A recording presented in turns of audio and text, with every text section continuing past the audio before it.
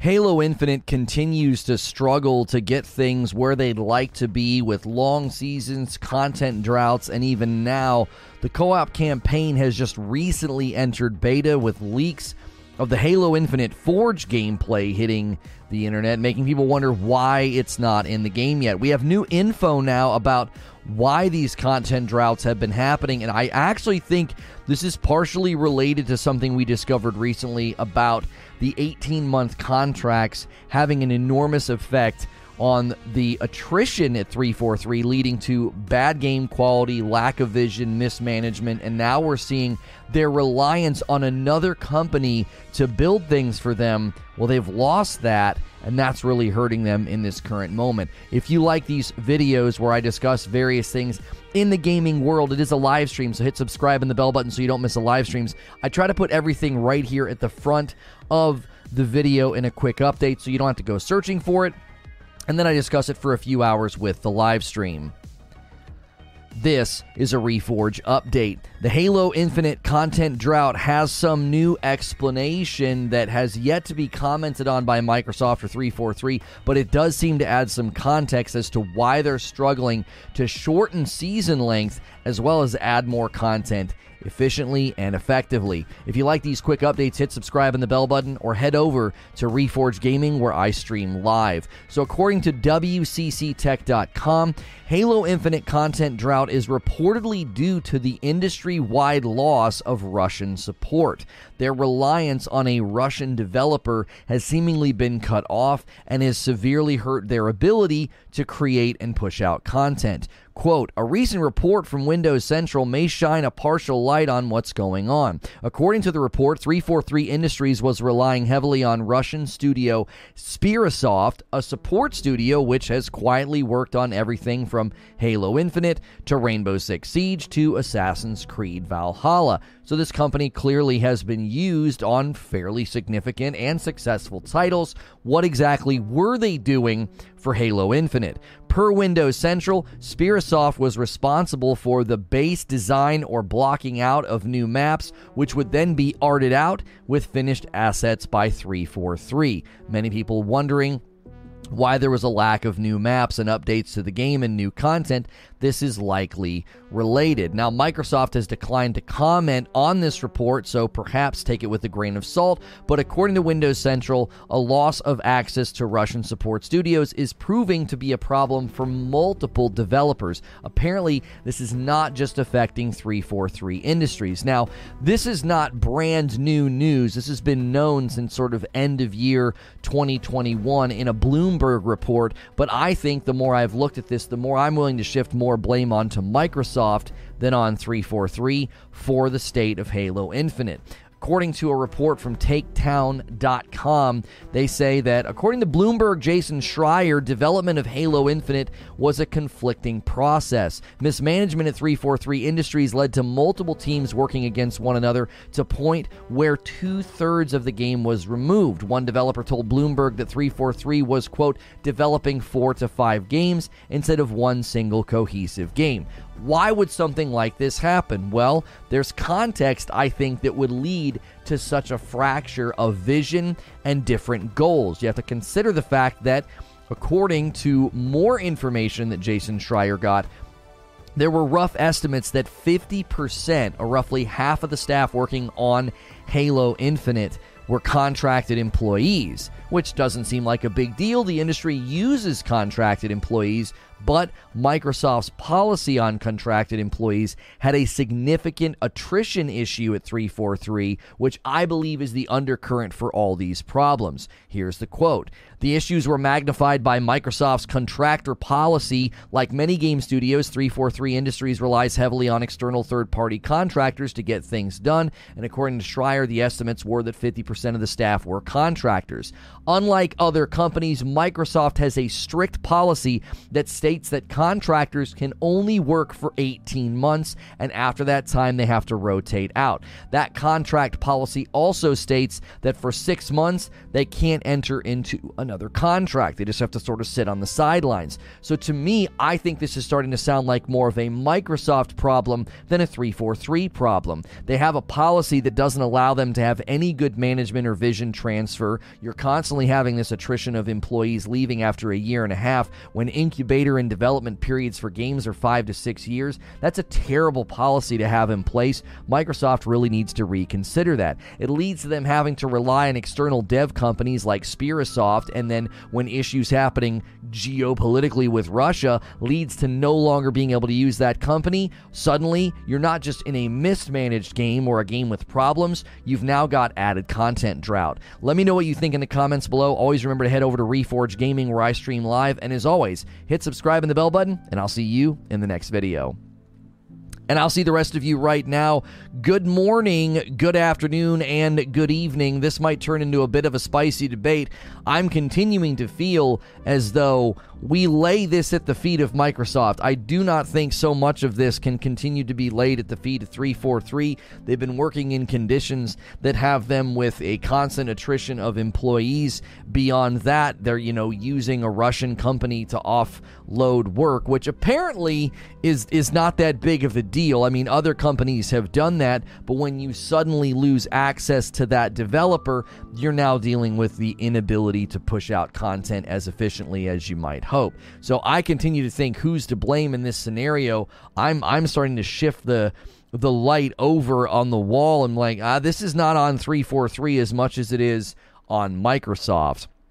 You can't really blame the Russian developers or the reliance on the Russian developers. What I would like to look at is what are the things that led to this moment? What led to 343 building 4 or 5 different games? What led to 343 having to cut out 2/3 of the game because it had been so grossly mismanaged? What led to them needing to rely on Spirasoft, a Russian development company, and then suddenly losing access to that company? Again, you can't foresee losing access to a development company because of things happening in the world, but why did all these things come to fruition? I lay it at Microsoft's feet. Definitely Microsoft can't blame Russia for everything. Go and smash the like button. Yo, good morning, feed. Good to see you in the chat. Bungie's not doing so great either. Rumors are already swirling that Sony has already told them they have to help finish a bunch of games and a few people are ticked. Oh, really? Wow, that contract's not shaping up. Where'd you read that? Is that contract already shaping up to be not as pleasant as they thought? If that's true, we'll see how long the CMs last. A British dude at work said hiya this morning to everyone instead of hey, so hiya, chat. Hiya! Hello there. Guys and gals and people and robots, whoever's here this morning, make sure and go through your morning ritual. Switch to live chat. Smash that like button. We like a good debate. We want to meet a lot of new people this morning who might be a little annoyed with Halo Infinite. I would love to cover the No Man's Sky update, but they're incredibly hard to plan around. Sean Murray tweets out an emoji and it goes viral, and they did push out an update, but we are just not in a position to cover something that no one knows about. We're not there, and there's plenty of No Man's Sky channels that'll take care of that. So more development staff wouldn't have fixed how poor Halo 5 story campaign with a lot of Halo players care about, or the reliance on loot boxes, or the direction that went with Halo 4 multiplayer. Halo 5, I can't comment on because I remember playing it and feeling like, this is a situation where I don't have much to say. I'm not that invested in the story, but I remember Warzone, was that the name of their mode? The big mode where like the PvE combined mode? It was so poorly designed. It was like they never play tested it. It just turned into a horrible spawn trap. You saw it on Twitter by a checkmark that does info on games. Like I've been telling, give it 2 years before Bungie wants out. Yeah, I mean, they may help them with the live service stuff and then get out, take the fat check and leave. It'll be interesting to see what it does to Destiny, right? Warzone was the PvEVP mode, right? So if you remember a game called Unreal Tournament had a game mode called Onslaught, and I remember when I saw the first details of Halo Warzone, I thought, oh my gosh, this is going to be great, right? This is going to be a solid mixture of content. You know, they're gonna really be, you know, pushing people into this sort of blended mode, and the blended mode in what is this, Carnage Venom shirt. The blended mode in Onslaught and in Unreal Tournament was amazing. Yeah, guys, thanks for the comment on my shirt. This is a shirt from 80s Tees. Got a little Carnage Venom action going for you. Forge vids definitely look promising. It seems like people are super hesitant to show the Forge content. There's a couple of people that have done it, but they have like what seem like little fly-by-night channels. The bigger channels that cover Halo seem to be incredibly hesitant to showcase, like, oh yeah, here, take a look at this. They show like 2 seconds of the footage, and then that's the end of it. Bagel Boss Rivs, I love that, says Microsoft uses so many contractors that this limit leads to a lot of attrition, and for games that take 4+ years to make, like Halo Infinite, it has been disruptive. Right, I really don't see that this working. They're going to have to reevaluate. The only way they continue to do it is if they say, oh, well, we're making enough money on the game products that we own. Like, I can't see them looking at Halo Infinite and thinking, oh, yeah, that contractual policy is really banging out quality work. Could we get 13 more likes on the video? We're off to a slower start this morning than yesterday, but I still think this is a good topic and a good show, so we're gonna really put this show up on the rails. So help me do that. Help me get it up into the feeds of people. Smash those likes. Infinite's still getting worked on. I thought Microsoft and 343 took the L and moved on. No, that is completely inaccurate. Absolutely not. They're currently beta testing the co-op campaign. People have essentially sort of hacked their way into the Halo Infinite Forge. And Forge looks promising. It does. It does. If you want that grassroots Halo community support, I mean, right now the Halo Infinite news that I'm seeing in all my feeds is that the Forge looks pretty good. Again, they're not really, nobody's really putting the footage in their videos except some of these like smaller fly-by-night channels. The big established Halo channels aren't really showing the footage because I think they're worried that 343 and Microsoft are going to get a little bit grumpy about that footage, you know, hitting the internet. Is there a reason for the 18-month contract limits? Yes, it was late 1990s, early 2000s. They were sued, and Microsoft said, fine, we'll only do 18-month contracts, and they do it so they don't have to pay people benefits, is why they do it. It's like when a company won't let you work 40 hours. They keep you capped at like 32 or whatever. They do that so they don't have to pay you benefits. I think 343 has slowly learned what players want in a Halo game. I fundamentally believe Halo Infinite is a more fun Halo game than Halo 4 or 5, but now they are hamstrung by Microsoft contract policy. Not only are they hamstrung by the Microsoft contract policy, again, they just lost access to a Russian developer that was handling map creation for them. They were basically scoping out and building out maps for them, and then 343 would come in and drop all the artistry on them. They lost that. So that's going to add to the content drought, right? Whatever plans they had. So think of this right now. Okay, think of this with me. Halo Infinite Season 2 is basically a wash. It's another 6-month season. They got to take that on the chin. But while that's happening, they can dig down and start investing in Halo Infinite Season 3. And Season 3 could be a good turning point. It could be the first season that's not 6 months long. They could add significant quality to the game. They could really update things and really put things into a better position, okay?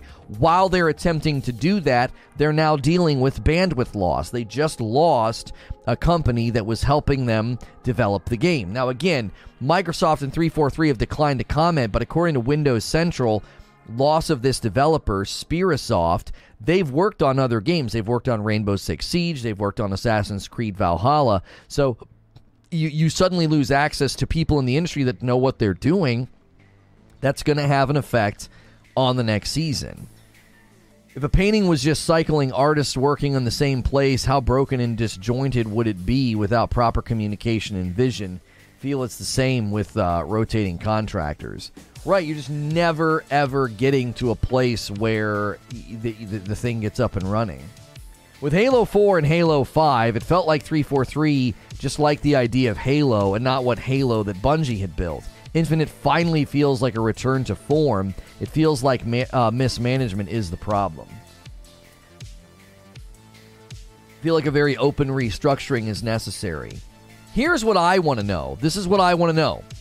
If people are going to say, and this is according to Schreier, so if we're going to believe Schreier about the the contractor policy and the 18 months and the huge attrition and estimates we're saying about half the staff were contracted workers, I want to know how many higher-ups at the company were contracted. That's what I want to know. How do I get the stream audio from Discord routed to my phone speaker? I feel like an idiot. I can't figure it out. Got it. Had to switch back to phone, then to speaker. Oh, well, glad to have you here, Zep, and using the one of the member perks to have audio mode in Discord if you can't have YouTube pulled up. So that's what I want to know. I want to know how many higher-ups at the company were contracted, because that would be why. I mean, listen to this quote. Listen to this quote. If this is even remotely accurate, okay? They had to cut 2/3 of the game, okay? And one of the reasons for that is, I've lost the quote. I'm literally scrolling. Here it is.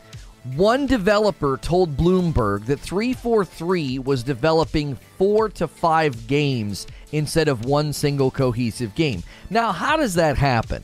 How do you have fragmented creative process to that degree? Well, I'll tell you how. You have a bunch of people that have only been with the company less than 18 months.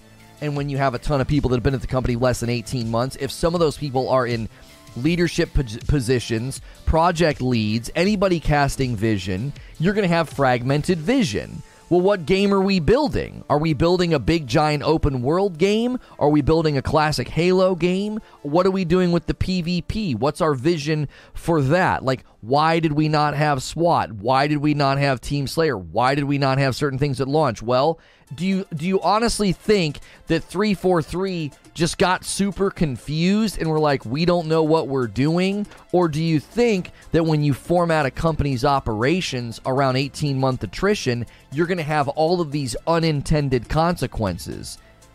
They actually got to the point where 2/3 of the game had to be removed. Instead of having this big, giant open world, they had to trim the thing way, way down. And then, multiplayer was in such bad state, they had to launch it into beta. Now, again, I'm not saying that it's all Microsoft's fault, but it seems like 343 has just been, from the beginning, they've just been set up to fail here. How does a development company build 4 or 5 completely different games and get to the point where they have to cut out 2/3 of the game? I'll tell you how. The company's operations are completely and utterly fragmented. That's probably why Spencer and Booty are so hands-off with studios, because it literally wouldn't do any good to be hands-on. I'll be honest, I think Halo needs to move away from Master Chief. We have Halo 1 to 3 to celebrate Master Chief. If I could have my Spartan in both PvE and PvP, that would bring me back to Halo Infinite. My theory about Halo Infinite DLC or campaign missions or whatever was that you were going to start going out on them with your Spartan, and we all but have that confirmed by Joseph Staten. When they did the Halo Infinite multiplayer reveal, Staten did an interview where he basically said that. He essentially said that there will come a time where you're going out and you're going on missions as your Spartan. I do believe they're getting to the point where, and this is why I've made theories about this, the Halo Infinite armor core system, like, when you go into the Halo Battle Pass and you're like looking at all the different things that you get, you have to see which armor core it goes on. I've continued to say that I think those 3 armor cores, or 4, or however many there are now, I think they intend each of those armor cores to have their own skill tree. Because when you're going through the campaign, you get those Spartan points, and you use those Spartan points to upgrade your skills and to have a skill tree. Now, Wouldn't it be pretty cool if you essentially had armor cores that were classes, and then you would go into PvE and be like, oh, I got all these great cosmetics for this armor core. This armor core look a little bit tankier and a little bit stronger. He's going to have, a skill tree that's built around these abilities. And then this guy over here is more agile, and he's going to have all these abilities. Now, those abilities wouldn't be active in PvP unless they made a particular mode. I said they could make a mode called like Spartan Showdown, where you go in and you have all those abilities unlocked, and it feels more like a class-based, almost like a character-based shooter, like Overwatch a little bit. You know how you have like different classes and abilities and different counters and different things you can do, right? So like I thought maybe that's what they were doing, because I was like, why on earth would you have separate armor cores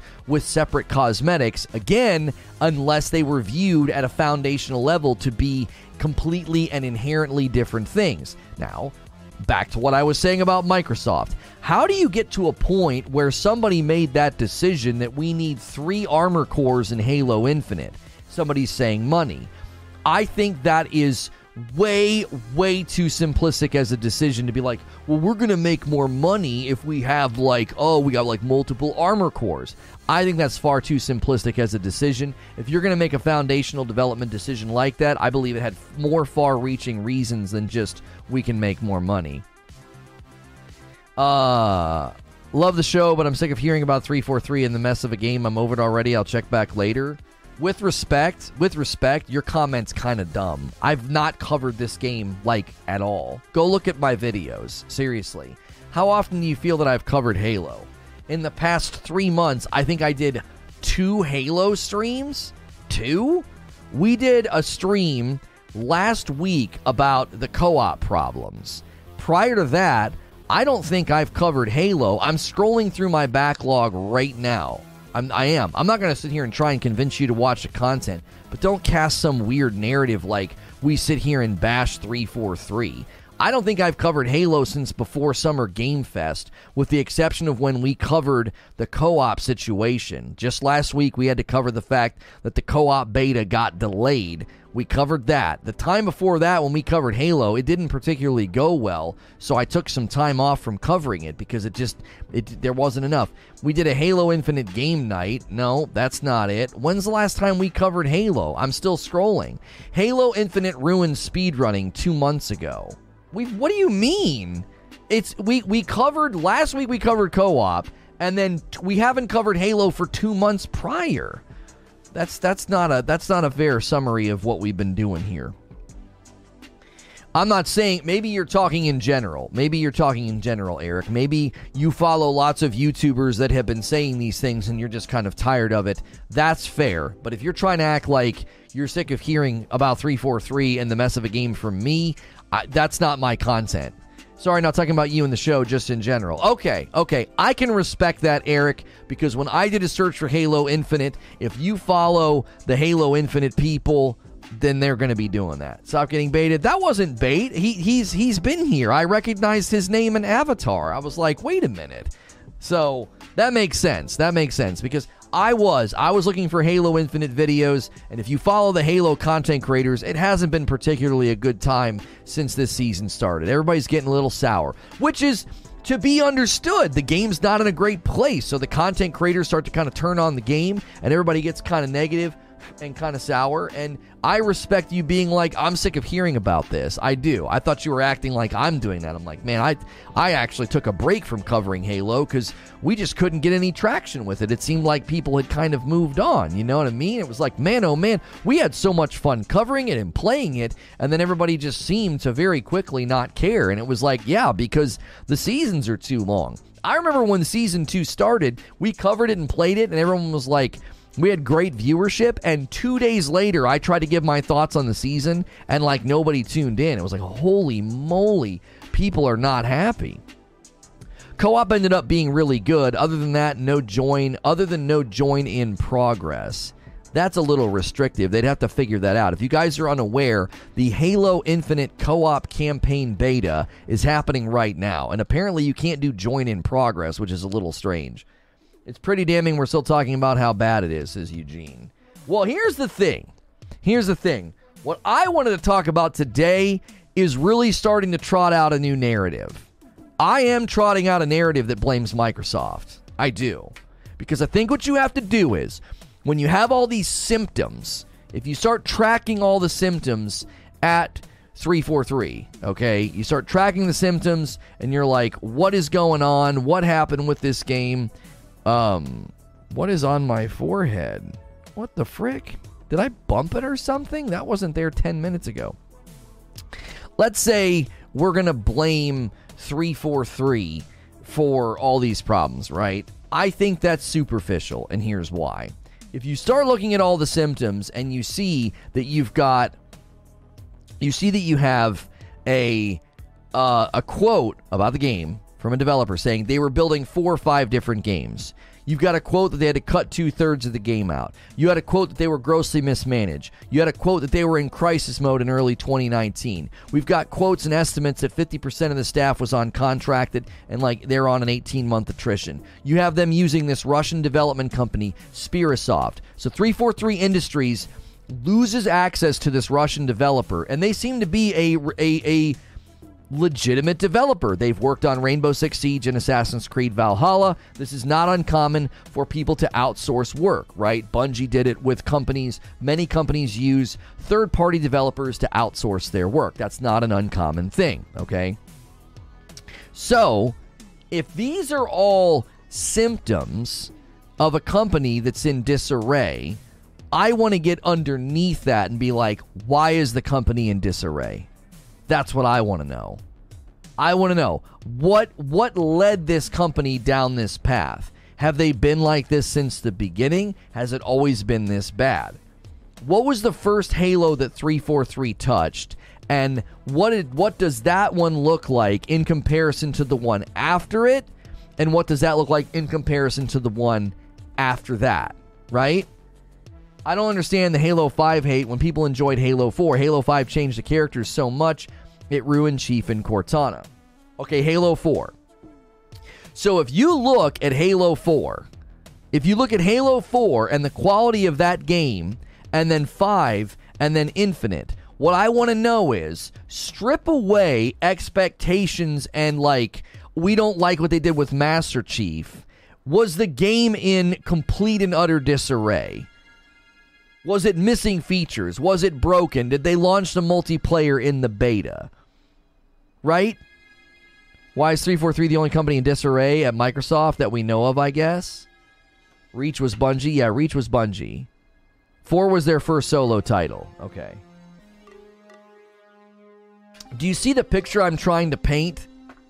I am not a Halo fan, so I'm purely looking at game quality, not direction and decisions with the story. That could be debated, right? The quality of Halo 5 was, in my mind and in my memory, it was better than Halo Infinite. It was.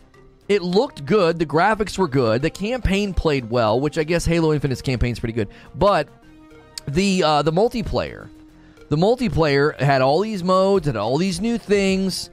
It all seemed to be fine, right? You could argue about direction and say, holy moly, why on earth did they do these things with the story and the direction, right? But the quality of the game felt better. What about Halo 4 versus Halo 5? I don't know. I can't comment on Halo 4's quality. But were people's issues with Halo 4? Was it more about this doesn't feel like Halo because of decisions that were made, or did the game launch and was it broken and in disarray? You see the point that I'm trying to get at. It, from my perspective, this is just me on the outside looking in. 4 to 5 to Infinite has been a constant degradation. The games seem to be getting worse. Now, why would that be happening? You would think that the opposite would be true. You'd be getting better at making the games, not worse. What's going on at the company? You have pipelines, you have project leads, you have teams of people that worked on Halo 4, 5, and Infinite. What on earth happened? After co-developing downloadable content for Halo Reach, Bungie's final Halo game, 343 Industries, released Halo Combat Evolved Anniversary and Halo 4 to critical and commercial success. The latter started the studio's Reclaimer saga of the mainline saga. So according to the Wikipedia, 343 has been involved since Reach, and when they first set everything up, it got critical acclaim. Now is that phrasing critical and commercial success? Are they saying critical success or critical acclaim, or are they saying it was criticized? I'm not sure what that phrasing means exactly. If you're just tuning in, do me a favor and smash that like button. Could we get 60 more likes? There's plenty of people here. If you've never been here before, I really like Halo Infinite. When I first got it, I have high hopes that they can turn the ship around. I am actually pushing more blame on Microsoft as time has gone on. I think the more we're pulling back the veil, I think the more we're pulling back the curtain. Shared blame for sure, but I feel like the percentages are slanting toward Microsoft now. It's no longer mostly 343. It's no longer 50-50. In my mind, this thing's tilting towards 70-30. Because you're creating a ground level causality at the company if you're like, hey, you need contracted workers to be on 18-month cycles. And when we look at Halo 4 to Halo 5 to Halo Infinite, why is there a constant product degradation? I think they mean critical success. Okay, so Halo 4. Halo 4's Metacritic is an 87 and the user score is a 7. What about Halo 5? Halo 5 got an 84 from the critics and a 6.4 from the users. Yeah. And then, see, the problem with Halo Infinite is 87. See, but that's the campaign. Like, you can't get a Metacritic score for Halo Infinite that's accurate. All you do is get campaign reviews, which those are all generally pretty positive because they did a good job with the campaign. I agree. It feels like an issue further up the structure at 343. It's definitely 343, but Microsoft is to blame or still having 343 on it, even though they have declining returns. Barrier says, if Microsoft is to blame, why are they treating 343 this way then? Attrition, horrible contracts, revolving door of employees. Are other Microsoft studios having this problem? How many Microsoft studios are this size would be the question, and what exactly are they pushing out? Who's the other significant Microsoft company, Barrier? Who? Rare? They're probably the biggest? Well, Bethesda's the biggest, but Bethesda was just acquired. So prior to the acquisition of Bethesda and the initiation of the Activision Blizzard acquisition, Coalition's probably bigger than Rare. You're probably right. So Coalition. Okay, Coalition did fine with their last Gears game, so they do seem to be doing okay. We don't know to what degree, though, the content that they've been making or the development that they've been making. We just don't know. So Coalition seems to be doing fine, and Rare, again, Rare seems to be doing okay, but if you look at the grand scheme of things and how long Sea of Thieves has been out, that's like all they're working on. Is that because they shrunk down? Are they a much smaller company now? I would love to see a profile done on Rare and how much the company has grown or shrunk since acquisition by Microsoft. Coalition would be better managed. Microsoft game developer. Coalition's getting removed off Gears after the failures of Gears 4 and 5. No, they're not. Coalition's nose down, porting everything over to Unreal 5. What are you talking about? I hope the rumor that Coalition's working on a remaster of Gears of War 2 collection is true. I would love that. Halo 4 had a lot of former Metroid Prime devs work on it. They then promptly left after the game launched, says Joel. Rare does have another title in the pipe. It was just shown way too early. Oh, I didn't even know they were working on something else. Just recently watched all the cutscenes of Halo 4. Very underrated campaign, says Flo. I mean, from what we're seeing, you may not like Halo 4, but Halo 4 was better received than Halo 5, and Halo 5 was better received than Halo Infinite. That's what the reviews seem to indicate. From the community, I'm not talking about review outlets, I'm talking about from the community, there seems to be a degradation in the game's quality. Halo 4 was the beginning of the end. Right, so Suede says, Rare has been a shell of its former self since the Stamper brothers left. Halo 4 had an incredible campaign and story online was sketchy, but still not terrible. My mindset on this is pretty simple, okay? My mindset on this is pretty simple. If you have a company that's in charge of a game, and they seem to be getting worse and worse and worse at managing the game, there's just a fundamental question you have to ask. What's the primary cause?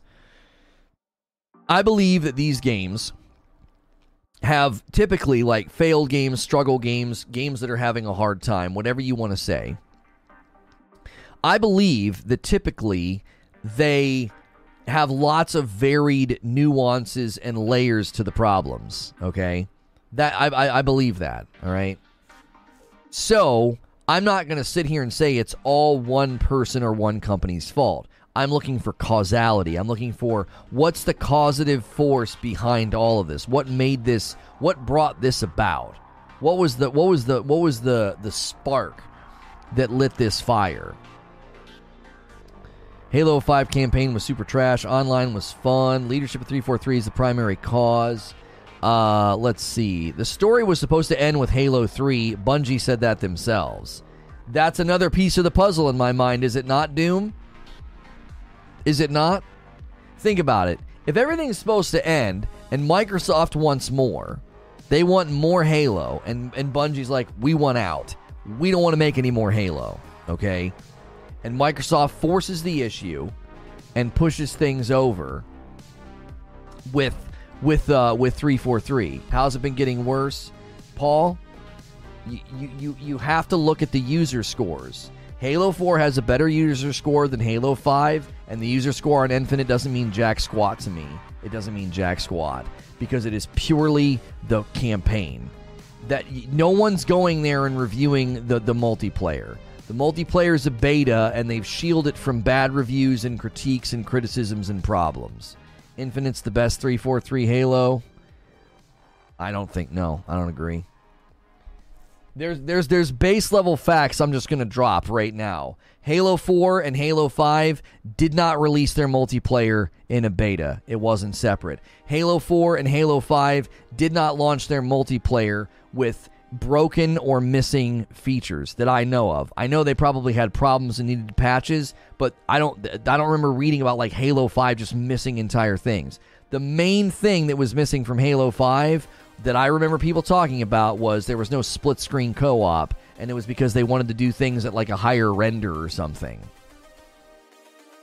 So my outside looking in is the games are launching with more problems. You could sit here and talk about how, I think the games are getting better, right? I think the games are getting better. So they didn't do big team battle in Halo 5. They pushed the Warzone mode. Again, Warzone worked out of the box.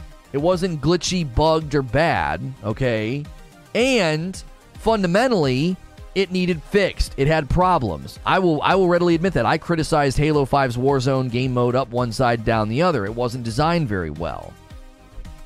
But the point that I'm making is they should be getting better, and they're not. All of the articles seem to be indicating that 343 is having a harder and harder time developing Halo. Grub talking about Rare's next game that was announced in 2019, Everwild. So maybe it's not just 343. The article is from April this year. Okay. Despite Microsoft claiming that some reports of reboots were overstated, Grubb said that Rare, quote, don't know exactly what the state of it is. They are still figuring that out, and it's a mess. This is not just me using colorful descriptions. The people working on that game don't really know what's going on with the game. That's how much of a mess it is right now. The last major bit of news on the title came from a LinkedIn profile which indicated that it would have a, quote, large-scale multiplayer world and, quote, extended artificial intelligence systems, but that's pretty much it. This sounds almost identical. This sounds almost identical to the narrative surrounding Halo Infinite during its development process. The common theme here being you're under Microsoft, and Microsoft requires 18-month contractual workers. So I just see it's like you're slowly unraveling a sweater. Swade says, I 100% agree with Jessica Wright. I think many folks are still hanging on to Halo 1 and 2 LAN party nostalgia. Halo has been subpar B-tier game for over a decade. The Halo fan base is seriously delusional to keep holding on to hope, says Jessica. That's what he's agreeing with. Infinite had such a crap development and even said they restarted development in 2018, only giving it 3 years, and 343 is just inept with live service and bugs, but good with gameplay. That is Tony saying that. Need to remember all this stuff when you think Halo 5 had good PvP. I didn't say it had good PvP. I think you're missing the forest for the trees, Paul. You're missing the forest for the trees. We're not talking about people criticizing the direction of not enough Master Chief or micros. We're not talking about that. We're not talking about directional decisions. I'm talking about qualitative, like, is the game quality? Does it run when it comes out? And Infinite barely launched. It barely launched. So you can sit here and point to criticisms about pay to win and, oh, they did Warzone instead of Big Team Battle, and, oh, there wasn't enough Master Chief, oh, and they did too much graphical intensive things, so the old systems couldn't do split screen co-op. That's not what I'm talking about. Halo Infinite barely launched. If you look at Halo 4 to Halo 5 to Halo Infinite, every game has gotten worse. The trajectory is not one of improvement, it's one of degradation. Why would that be happening? If you poll Halo players, they will say Infinite's the best 343 Halo game. Yeah, because the only people left playing are the only ones taking the poll. So, yeah, talk about a biased poll if we took that. Yo, what's good, Trill Troll? Last Halo, I really spent time with Halo 4, I think. I naturally left the game. It didn't seem worse, and then it did. 6 months to a year in, Infinite having the Forge and co-op fully integrated and optimized, then I'll reconsider my opinion on Halo Infinite, depending on how well that goes. Here's talking about Perfect Darks there. Okay, so more pattern of working under Microsoft. This is Perfect Dark commentary. Development progress was described as painfully slow, and Microsoft has reportedly quite lenient on the initiative. One source stated that making games is hard enough, let alone when you feel like you can't get through to people making the decisions that affect everyone, though whether this referenced the publisher or the studio's management is unclear. So, we have another studio working on another game under Microsoft ownership that is seemingly struggling, and it's mismanaged. The theme is mismanagement. Why would that theme be happening? Why? I'm telling you, it's not like Rare and 343 just suddenly got really, really bad at their jobs. Like, well, we're just getting worse and worse over time. No, it's because they're under a company that has 18-month attrition. Confirmation bias. This is my favorite thing about this discussion. This is my favorite thing. Anybody in here who is trying to claim Microsoft's not an enormous factor in here, are you just dismissing the insiders and the developers who have said that the project was in complete disarray, they were in crisis mode, that 50% of the workforce was contractual, and they were all on 18-month contractuals, so that the attrition at the company was terrible, that they were building 3 or 4 different games, that they had to cut 2/3 of the game? The central issue is that you have companies that are working in a fractured development process. Sony could have the same problems, you just don't hear about it. Arguing from silence is the weakest form of argument. There is nothing to be stated here other than you've got people claiming we had half of our employees on 18-month attrition cycles.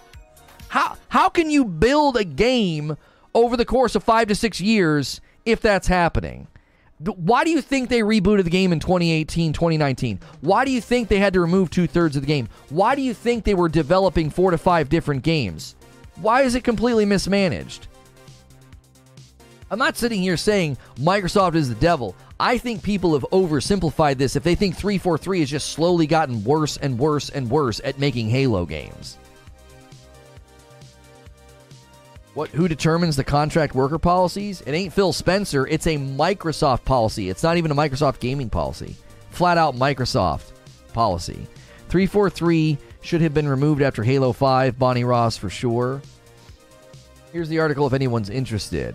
What's going on at Xbox Game Studios? Barrier has an article here talking about everything we just talked about. So these other companies under Microsoft are dealing with similar problems. We don't know what's going on. Everything's painstakingly slow. Everything's being very mismanaged.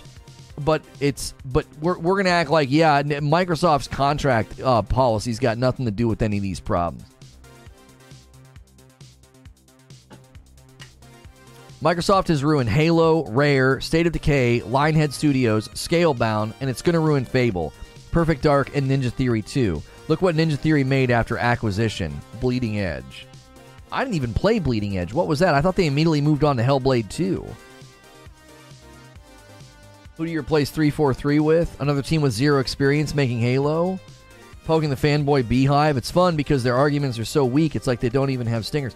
I am not trying to poke fanboys, and I'm not trying to attack Microsoft. I think if you like your Xbox, if you love Microsoft, and if you love Halo, you should be demanding better treatment of the developers from Microsoft. You should be demanding that.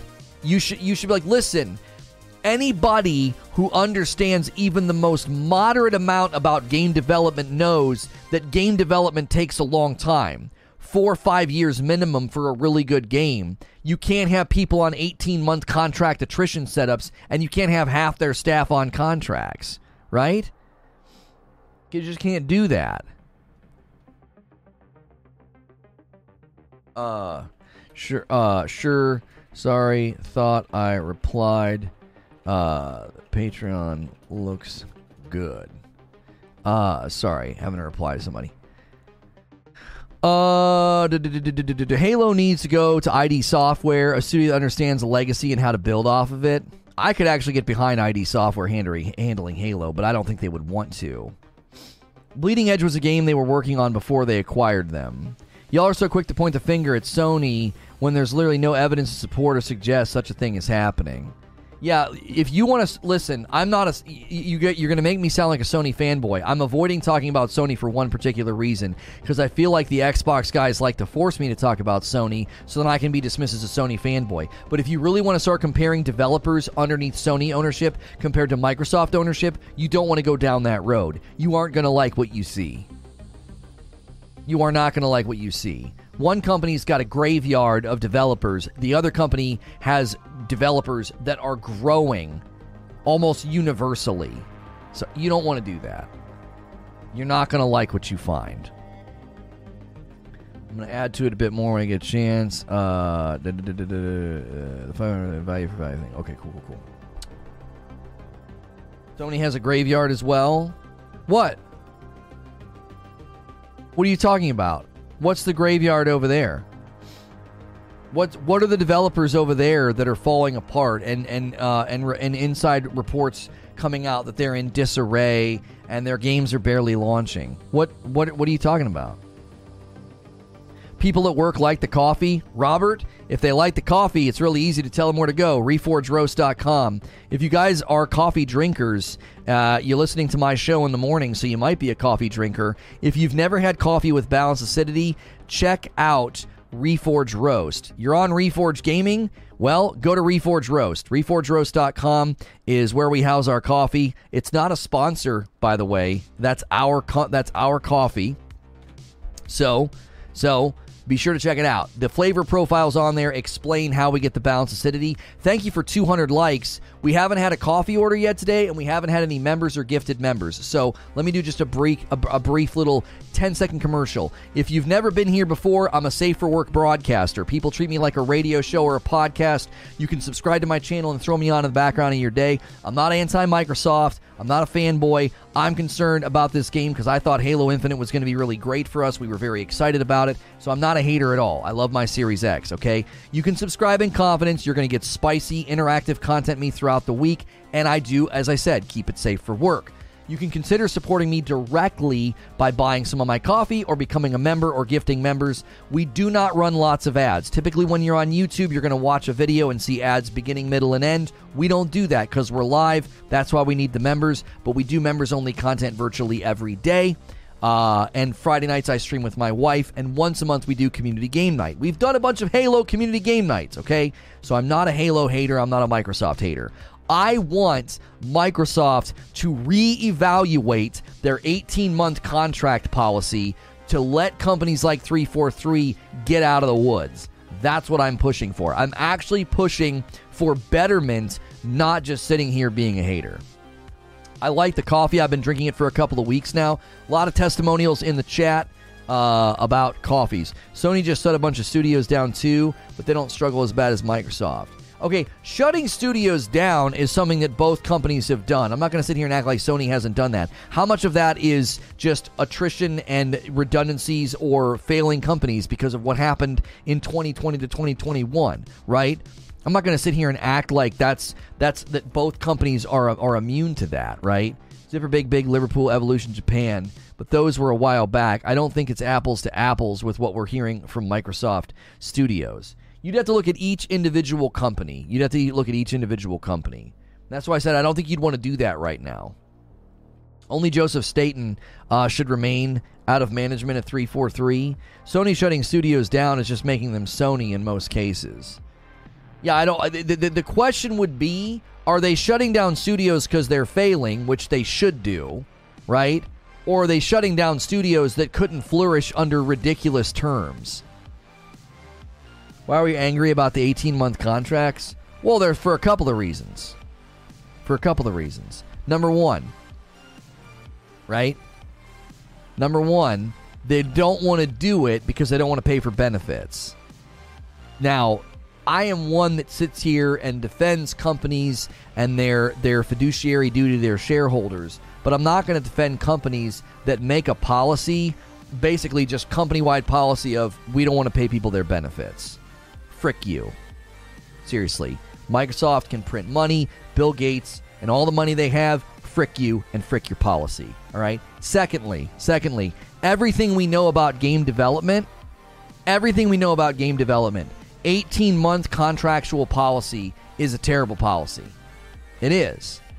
Most of the reports I read about contracted employees, because they're normal, okay?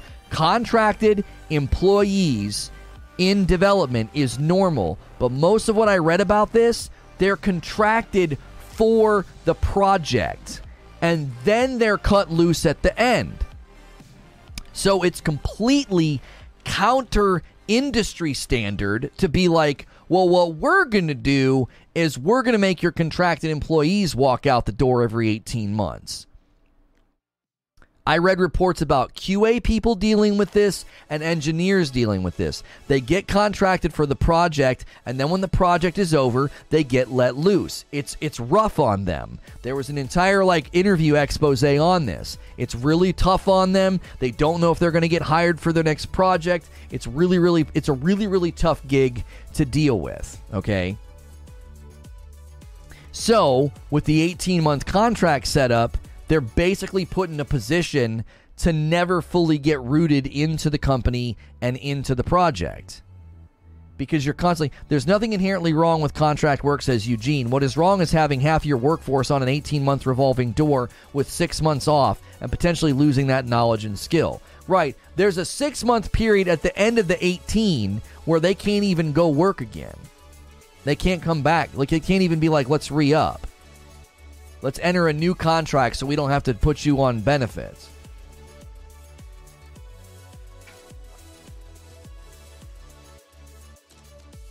If Santa Monica Studios was under Microsoft, no one would have come in and inferred that they were messing up. Yoshida came in and gave them a reality check. I'm not sure what you're referring to. If you think 18-month contracts for half the workers brings good games, then good for you. 343's biggest contribution to Halo will be changing or fixing the things that they changed or broke to begin with. In the UK, contracted workers are entitled to company benefits. The 18 months doesn't necessarily mean they get let go after that time. Most employees are recontracted for another 18 months. Not at Microsoft. No, not at Microsoft, quiet, shy. It's literally policy. They're cut loose and can't be back for 6 months. It's literally company-wide policy. None of this has been responded. Microsoft hasn't responded to this or tried to correct the narrative. All this has been reported on. These are facts about the company and their internal policies with respect to contracted employees. The big dinger was that, oh man, 343 is using contracted employees. Oh, those poor people. No, the big ringing dinner bell was estimates were stating half the staff was on that. Half the staff. Do other companies do the 18 contracts as well? I don't think other companies do it as a matter of policy. No, it's a company-wide policy, not just Microsoft Gaming. Microsoft. You want to go work on Windows 12? Yeah? If they contract you, you're gone in 18 months because they don't want to pay you benefits. You want to go do quality assurance on Windows 12 and they contract you, 18 months and you're out the door. They don't want to pay you. They don't want to pay you insurance. They don't want to pay your benefits. Now, Google might do the same thing. Companies that do this, man, frick you. Pay people their benefits. Jiminy Christmas. The issue with 18-month contracts is that incoming workers have zero experience on the project, so they don't know how any of the engine works or how things are coded in the background. Right, they got to be trained, integrated into a team, integrated into that team's process and project management style, integrated into the tool sets. Distorted says acquiring a studio isn't always about helping them, making them grow, or wanting them to be successful. Sometimes it's just about extracting resources, systems, and IP, and sometimes it's just about keeping them out of the competitor's hands. Yeah, you got to remember that we're not necessarily talking about the skeezy, or maybe not skeezy, the aggressive practice of buying a company and gutting it for tech, or buying a company and letting the company sit on the shelf because you don't want the competitors to have them. If Sony's doing that, I'm not a fan of that either, but we're not talking about that right now. We're not. What we are talking about, this is a systemic problem that a Microsoft policy has brought about. We're not talking about like, oh, who buys the most game developers and then what happens to the developers after the fact. Well, there's people over here that shut down and this and that happened over here. No. We're looking at industry reports about Microsoft. We're looking at response from people who worked at contracted under Microsoft, and we're looking at reports about 343. And the more that we pull back the veil on this, I'm like, this is on Microsoft. This is on Microsoft. This isn't on 343. Context. Microsoft was misclassifying employees as contractors, meaning they were treating contractors like employees and not paying them and providing benefits. That's a big no-no. They got sued, and their solution was this. Instead of bringing on employees, they decided to do this. Right. That's who you're defending, by the way. A company that was intentionally misclassifying employees got caught doing it, got sued, and then decided, oh, here's how we'll fix it. But I'm sure it has nothing to do with the quality of the games of the companies that work underneath of them. I'm sure it's completely unrelated, and Microsoft's completely hands-off. Smart business. Yeah, I'm sure Halo Infinite's been very lucrative for them. I bet the ROI on the $500 million budget's well in place.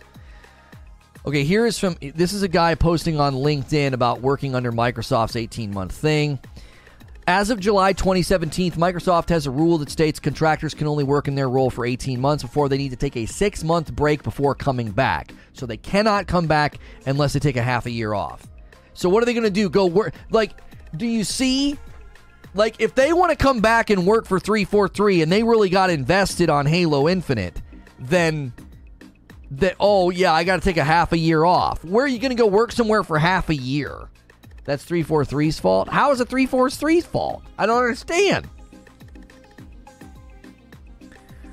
There are some exceptions to this rule, the main ones being managed service positions that can stay on network indefinitely and continuing roles off network. The broad reality here is that you've got about a year and a half to do your job well, get the experience you want, and find something else outside of Microsoft. Some people budget knowing this and collect unemployment during their 6-month break. Microsoft, one of the most wealthy companies in the world. That's what they're doing. That's their impact. Thank you. Other people simply move on to other roles. While this regular job search helps to keep you constantly looking and learning, it's ultimately stressful on you and your family to be on the job market on such a regular basis.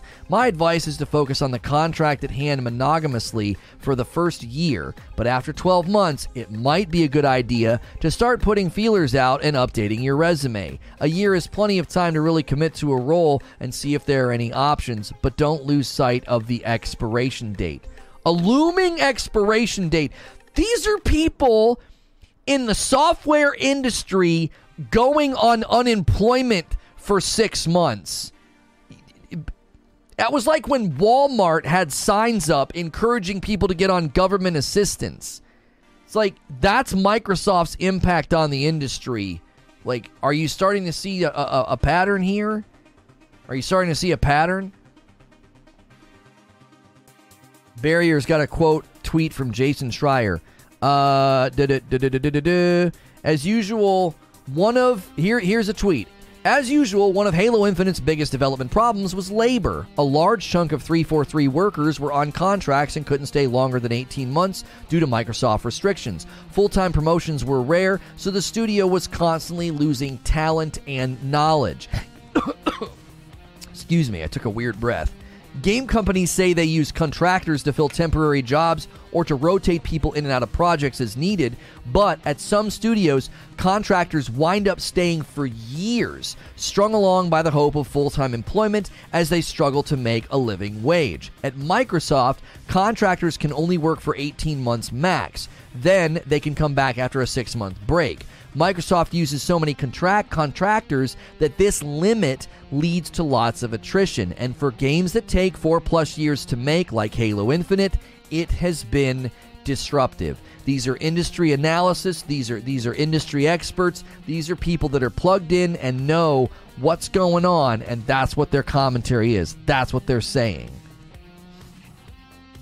This guy says, the stories I've heard make it sound like Microsoft has a caste system based on badge colors. This person replies, I was an orange badge until last year, then converted to blue. It absolutely is a caste system. For those of you who don't know what a caste system is where you're basically considered better the higher you up are on the caste. And in certain cultures, like in India, you don't marry outside of your caste. That would be dishonorable. That's a very, very brief summary that I'm lacking probably nuance, and I'm not trying to be uncharitable. That's a very brief summary. They used to call orange badges dash crash because all one orange badge aliases and email addresses have a dash in them to distinguish that you're not a full-time employee. So they even have an indicator in their email system so that they know you're not a full-time employee. Jason Schreier says, people also have vendor names listed next to their handles on Teams. This person says, yep, vendors show up as V-alias contract company everywhere. Email, Teams, Azure DevOps, etc. Also, if you tried to enter a corporate event and you had an orange badge, they would often block you from entry. Blue badge, but not a member of the team, you could probably get in. Yeah, I'm sure this has nothing to do with why Halo Infinite was mismanaged. I'm sure this has nothing to do with why they were building, quote, 4 to 5 different games, and they had to remove, quote, 2/3 of the game in 2019. I'm sure none of this had any influence on 343's development of Halo Infinite. It's all 343's fault. I'm sure none of this absolutely touched them. They just completely did this all on their own. Doom and gloom, you win, shut it down. Conceding defeat's a better color on than fallacious arguments, so good job. You're looking more respectable.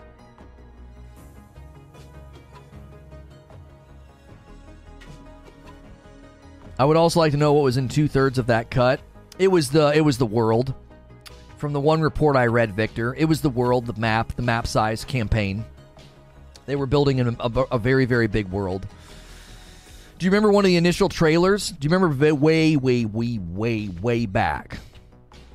The initial trailer for this, and they zoomed way out, and people were like, oh, an open world Halo. Remember that? Yeah, that was their plan. It's going to be a very big world. Big, giant open world game. And 2/3 of the map, roughly, from what I read, got cut. Which, that's likely then missions, story elements, expansions. I mean, who knows? Who knows, honestly, what was in there. It has absolutely nothing to do with them building 3 to 4 games. That's 100% on 343 leadership and management, none of which are contractors. Do you know that, Cujo? Who told you that? Who told you that none of the leadership was contractors? And how do you know leadership didn't do a fine job, but you're constantly having to reestablish vision, reestablish teams, reestablish processes? Half your staff is walking out the door every 18 months. I was a contract employee for a while, not to be named for the payroll company. I was definitely not treated like a regular employee, couldn't take days off, didn't get paid for holidays, etc. Company parties and stuff were off limits to me, and sometimes I had to be at work while they had their get-togethers or their parties. Microsoft definitely has a drain on the development, but it's hard to defend a lot of the design choices 343 made within the game itself. Morningstar, this is not... I want people to understand what I'm doing here. I didn't wake up this morning and say, I want to be a 343 apologist. Yo, it's good, Hags. That's not what this is. That's not what I'm doing. Okay? 343 made significant mistakes and bad decisions, and they did a poor job with Halo Infinite. It's undeniable that they made some horrendous choices. It also, go back, I did a huge rant about this game. It's a short upload on this channel. And I said, before the game launched, I was concerned because it seemed like they didn't know what game they were building. And I take this all the way back to the flight test that led them to go away from threat detector to traditional radar. You didn't know that the community wouldn't like that? Like, what the huh? Who made that call? Okay, so that's strike one. Then they start talking about how the battle pass is going to be advanced with challenges. Strike number two. What the frick? Why would you do that? They did that in Titanfall 1. Everybody hated it. Everybody responded poorly to the battle pass news, right? And they stuck with it. What do they do 2 days into the launch of the game? The game's out for between 48 and 72 hours, and they have to push out an update because people hate the battle pass progression system. That's strike number 3 or 4. I'm like, do you guys even know what game you're building? What are you doing? Fast forward to even more recently. They get rid of trick jumps on the maps and slide tricks, and everybody gets really angry, and they reverse it a week later. Now, how on earth do you have a firm vision of the game you want to build and where you want to go when you make a decision like that? Let's remove trick jumps and sliding and all this stuff from the game. It messed with speed running. It messed with navigating maps in an intelligent way. These are very legitimate ways to move through the map. Like strafe jumping in Quake 3 if you're OG enough to know what that is. Okay? How strong is your vision for the game if you're willing to do that and then walk it back almost instantly, okay?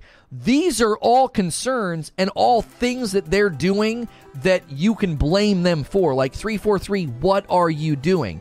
But what I try to do is, I try to get underneath that and be like, is there a systemic causality here? Is there something that would take a company to this level of mismanagement, this level of fractured, this level of zero clue what kind of game that they want to make?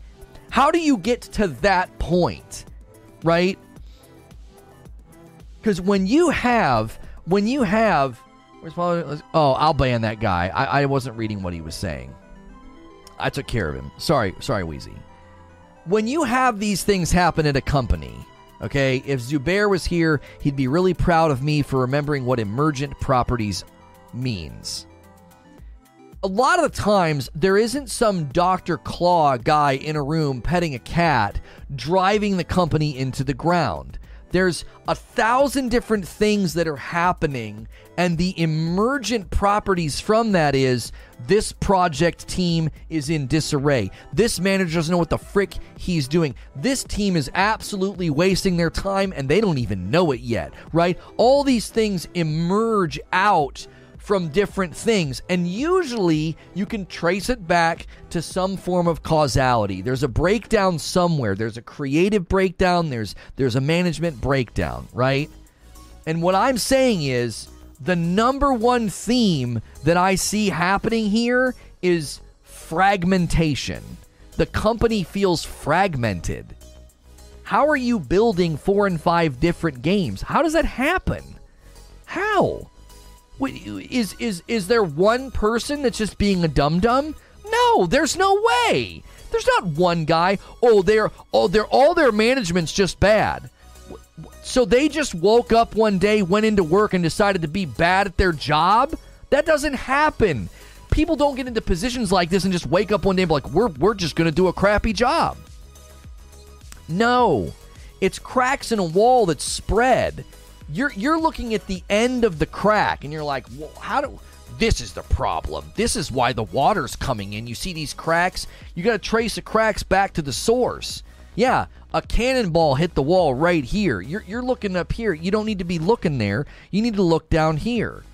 And a company that feels this fragmented, and I've got reports that are like, yeah, half the staff was contracted. Oh, and they were on an 18-month attrition cycle.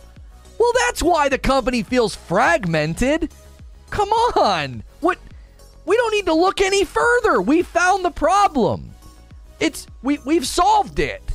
Right? And this isn't me saying 343 is blameless. It's all Microsoft's fault. No.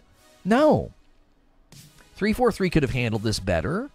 They could have tried to come up with a plan. It wasn't a shock to them that the 18-month contract thing wasn't a shock. So try to put up good onboarding processes and try to have better vision transfer, right? Try to have better structure, right? They're not blameless in this. They seemingly didn't navigate the waters very well at all. Yeah, this is way above Phil. This is Microsoft corporate. This isn't Microsoft gaming. So be clear. When you're defending Microsoft in this equation, you're not defending like Phil Spencer and Xbox. You're defending Microsoft corporate. Do you love Windows that much? Like their company-wide policy is that, well, we got caught mislabeling employees, so we didn't have to pay them benefits. We got caught doing something unethical, and to fix it, we just made a company policy so that we never do this. We never pay these people benefits. Yeah, and then try to onboard new people during the sickie and during working from home. That's exactly right. That was gas on a dadgum fire. Think about that. Think about that as part of the equation. Think about that. From 2020 to now, they're dealing with 18 contractual attrition rates, and they had people working from home. You couldn't go into the office. They openly talk about technical debt within the Slipspace engine. It's not a great sign. How much of the problems with the engine are a part of what we're talking about? We just don't know. Doom with an 11-month milestone. Thank you for renewing. Not everyone understands why I destroyed Microsoft a month ago. They aren't even equipped to compete in this space. You would be a fool to rely on them, says Doom. Have folks forgotten how many times Microsoft has tried to kill or spin off the games division? Phil saved it most recently, but how many more times can it happen? Are there any numbers as to how many contractors Microsoft has throughout the whole company? I don't know, K-Billy. I'm not sure what those numbers look like. There were estimates from people that worked at 343 that said half of the staff was contractual. Half of the staff. Guys, we're having a really strong turnout today. Do me a favor. If you're enjoying the content, it is free to hit like. That little thumbs up button goes a long way when a bunch of you press it. So do me a favor. If you're on mobile, I know you have to close chat to do it. Close chat. Give me that thumbs up. Let's go for 300 likes. Super helpful. Consider hitting subscribe and the bell button. I'm a Safe for Work broadcaster. We've got lively debates here every single day. We have a really, really good time. If you want to support us directly, okay? If you want to support us directly, a paid membership is huge. It's $5 a month. It gives you all kind of access to our members-only content, and it gets you into our Discord, community game nights, all sorts of things. So do me a favor, consider becoming a member. You can also gift members now if you want to pay it forward and get other people into the member pool. I don't run ads throughout the stream. I don't. YouTube would like us to do that. I don't think that's conducive to a live stream. Typically, when you watch a YouTube video, there's ads beginning, middle, and end. We do not do that here, which is why I push for members pretty hard. We're trying to get to 1,500 members, so my wife has to play Elden Ring again. I think we're around 1,100 right now. Let's talk about good things with Halo. The sandbox is awesome. The gameplay is awesome. Forge is looking amazing. I will readily admit that Forge looks very promising, and I absolutely love the way this game feels. I do. I think the game feels great. I really do. Colin hitting an 11-month milestone, and it's a Tier 2. Guys, don't forget, Mr. Glum, one of our members here, he's kind of thrown down the gauntlet. If like 30-something more people upgrade to Tier 2, he has to upgrade to Tier 4. So get those upgrades going. You get increased access in the Discord. You might get a code for a game. You might get guaranteed spots in community game night.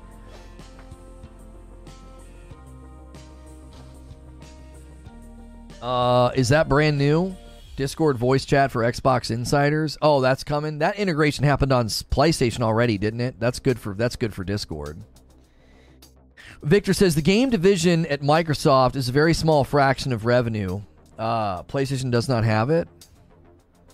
I did a video on this. Or does it not have it yet? It's coming to PlayStation, is it not? I have a video on this. We reported on it. How to integrate your Discord with your PlayStation. Did they halt that, or was that a beta test? I literally recorded a short for this.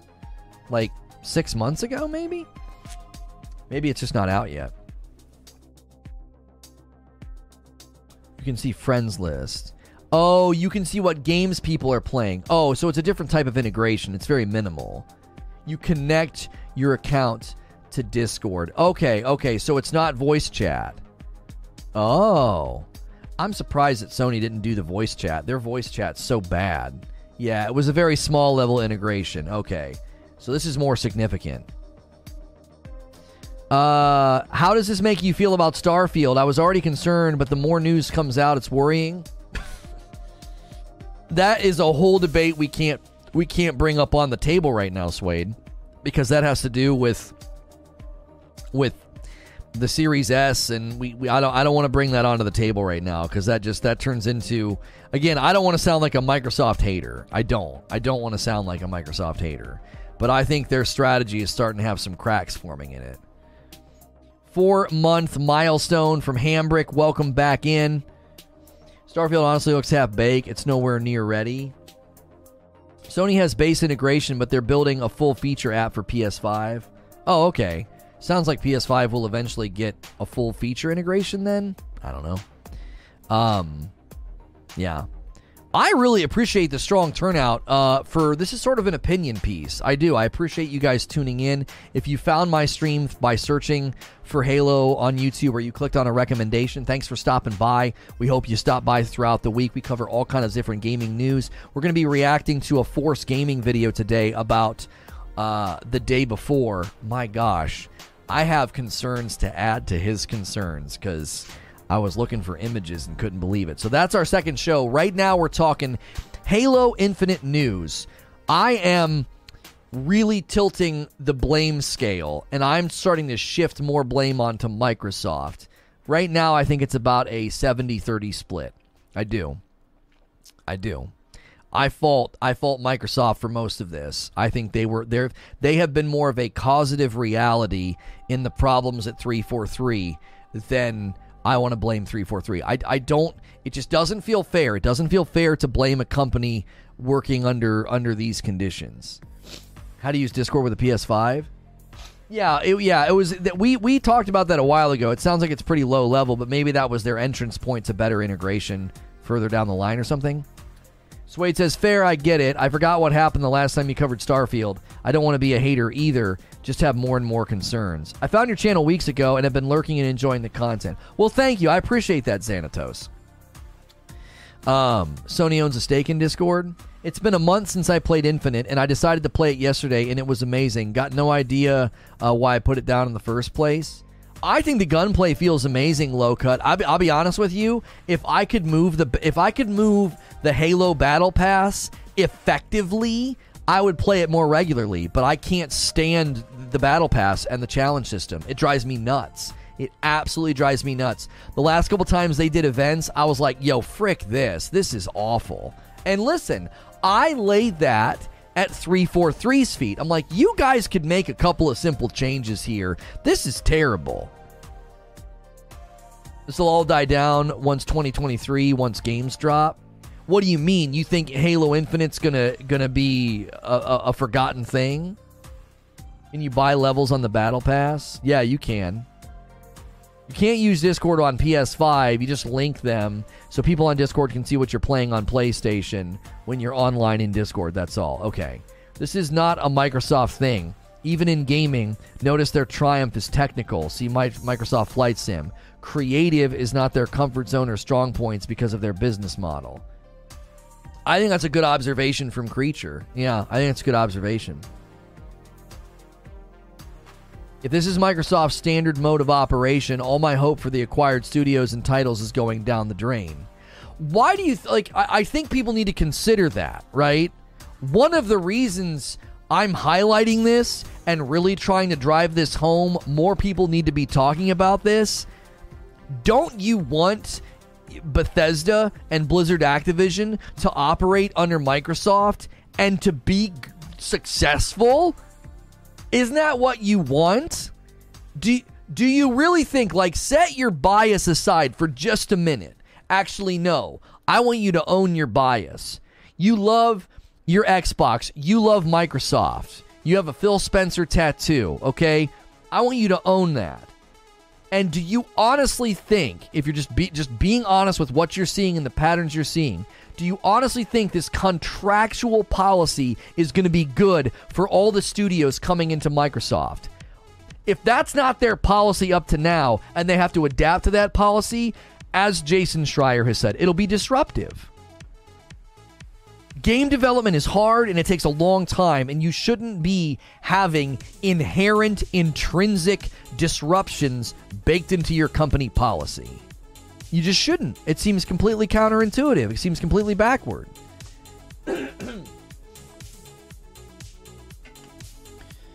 love ESO, but I feel overrated. Even they hold all together. But I feel overrated. Even they hold all together, also losing players. I've not seen much on ESO losing players.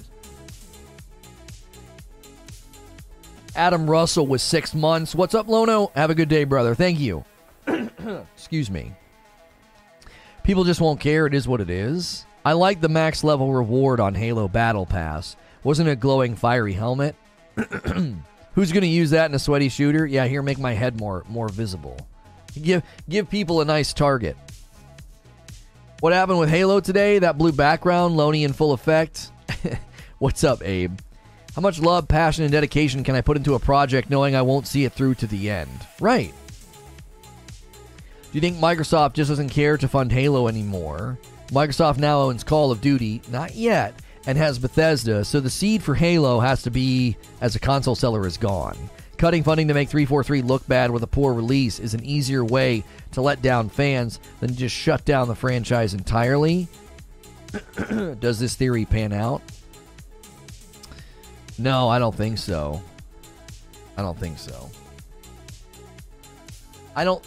To me, I don't see that. I don't see any evidence that they're cutting funding. I don't see that they're cutting funding.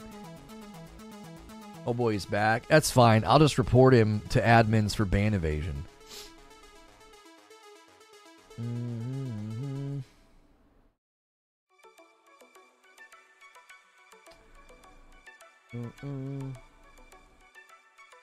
Okay, submitted it. What's a common between development of Halo Infinite and 2042? The commonality? Oh, I don't know. Yeah, he made a new account. Yeah, that's called ban evasion. It's a great way to lose your main account.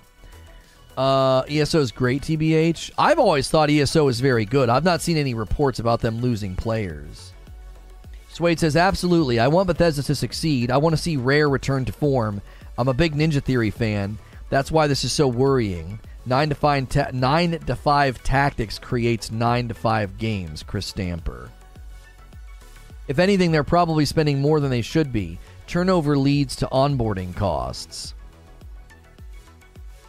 Right? I called it? What do you mean you called it? What are you talking about? Is it not concerning that God of War Ragnarok is being made to run on PS4? No. Because the base elements and assets of God of War Ragnarok is God of War 2018. And God of War 2018 looks magnificent on the PS5. So you have to remember that they started building Ragnarok in that engine and with those assets probably in the year after God of War 2018 was delivered. Do you see what I'm saying? So like, that's not worrying at all. Horizon Forbidden West was great. They had a few pop-in issues and performance issues, but they fixed that. And I don't even think that was the PS4's fault. I think that was just them stretching the engine to its max of like how much could they show and render and have it be fluid and beautiful. So because they started building the next Horizon game similarly with the existing assets and the existing engine, the existing world. So I'm not worried at all. Distorted says, contractors are used and necessary in most types of businesses. Sometimes you need more employees for some work, but you don't need them year round. And employees are a company's biggest expense. Yeah, but I wonder if you started looking at the cost to bring these people on and to then replace them, bring them on. You know what I mean? Like, that to me is likely more expensive because you got to onboard them, train them. I don't know. Because it's not like it's one thing, Distorted, when you bring on a contracted worker for the project comes to an end and then you cut them loose because you don't need them anymore, right? Like once you shift the project, you don't need those quality assurance workers anymore, or maybe you need 10 of them instead of all 50 of them. Okay, so that makes sense to me. But if you're constantly losing those contracted workers in the middle of the project and then replacing them, I can't think of anybody with just a modicum of business acumen being like, that's a really great way to run a project. I can't see it. Contractors are meant to fill gaps in your team, not make a whole team of contractors. Considering how much crunch runs rampant in the gaming industry, I would think you need a majority of your staff year-round during the development of a game project. Right. See, this concern, people have to see, this is bigger than Halo Infinite.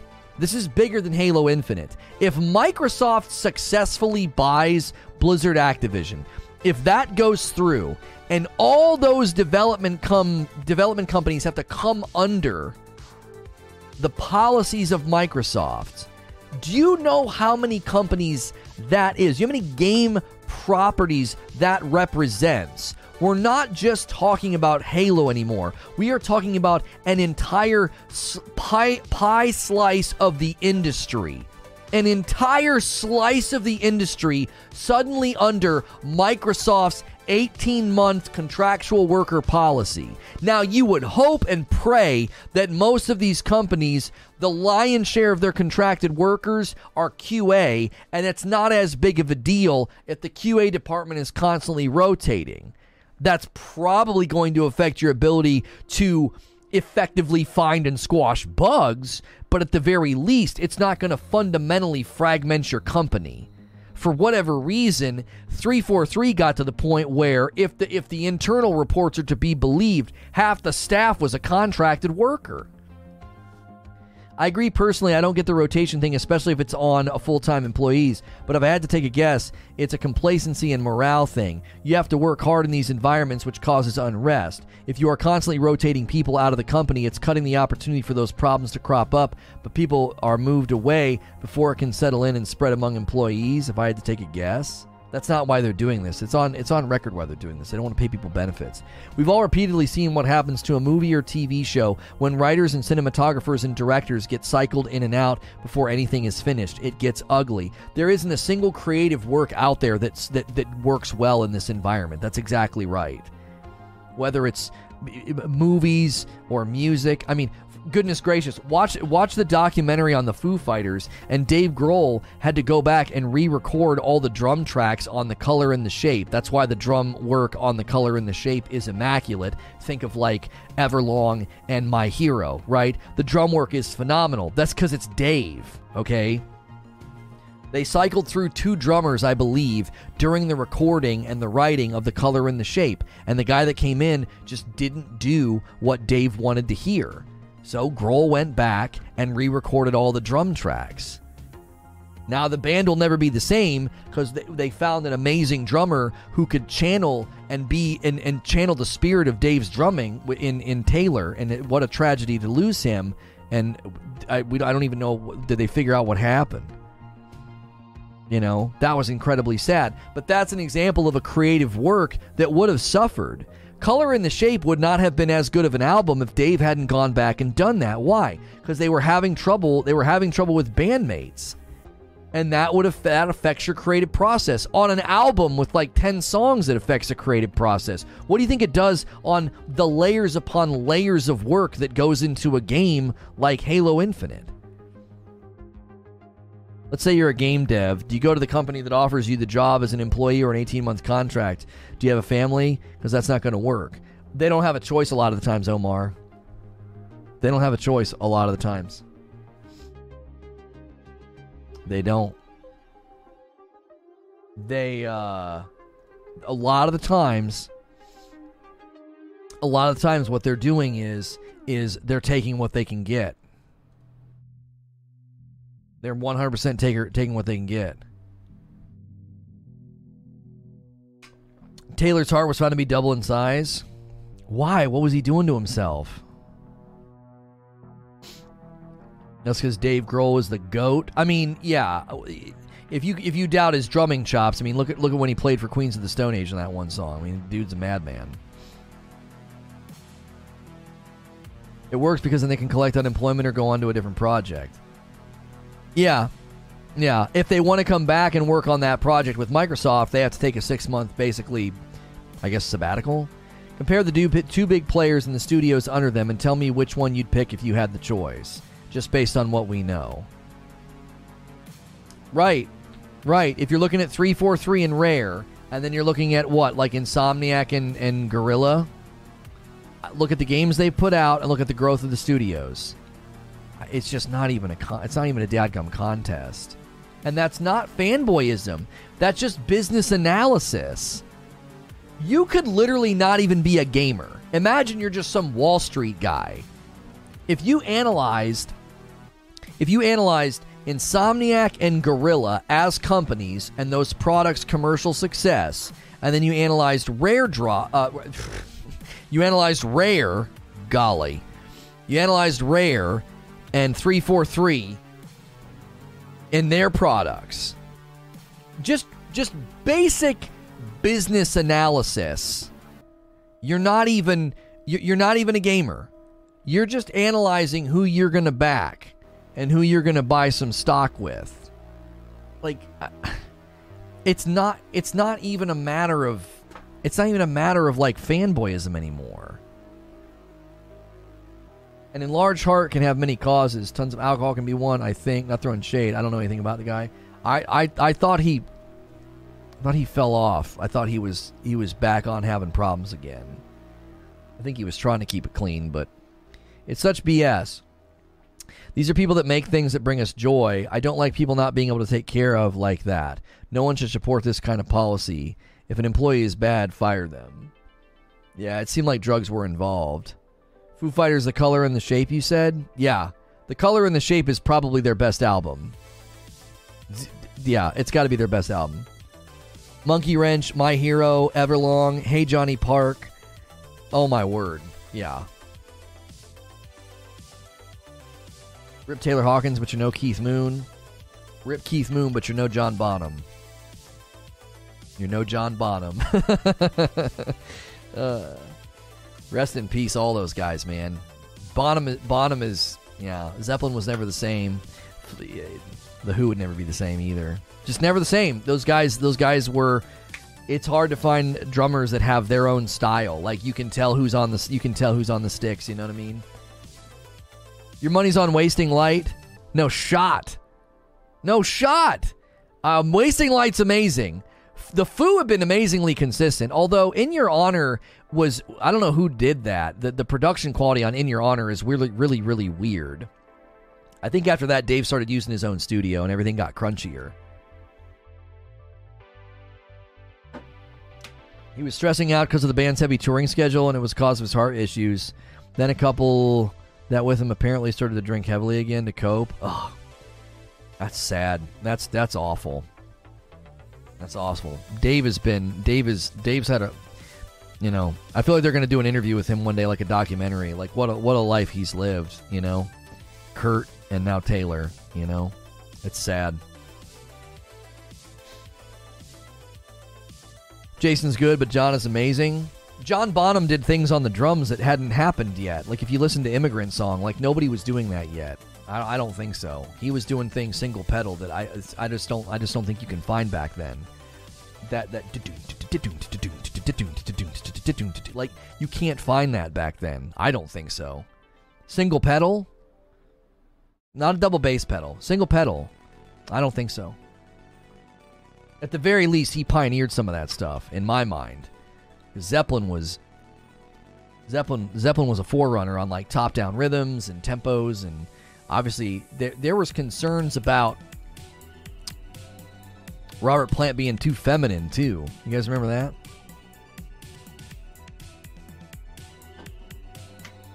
Sonic Highways was on par with Color and the Shape. Sonic Highways is criminally underrated. It's criminally underrated. Didn't even win any awards. And they gave it to some guy that year who stole a song's melody. What a joke. That year was a joke.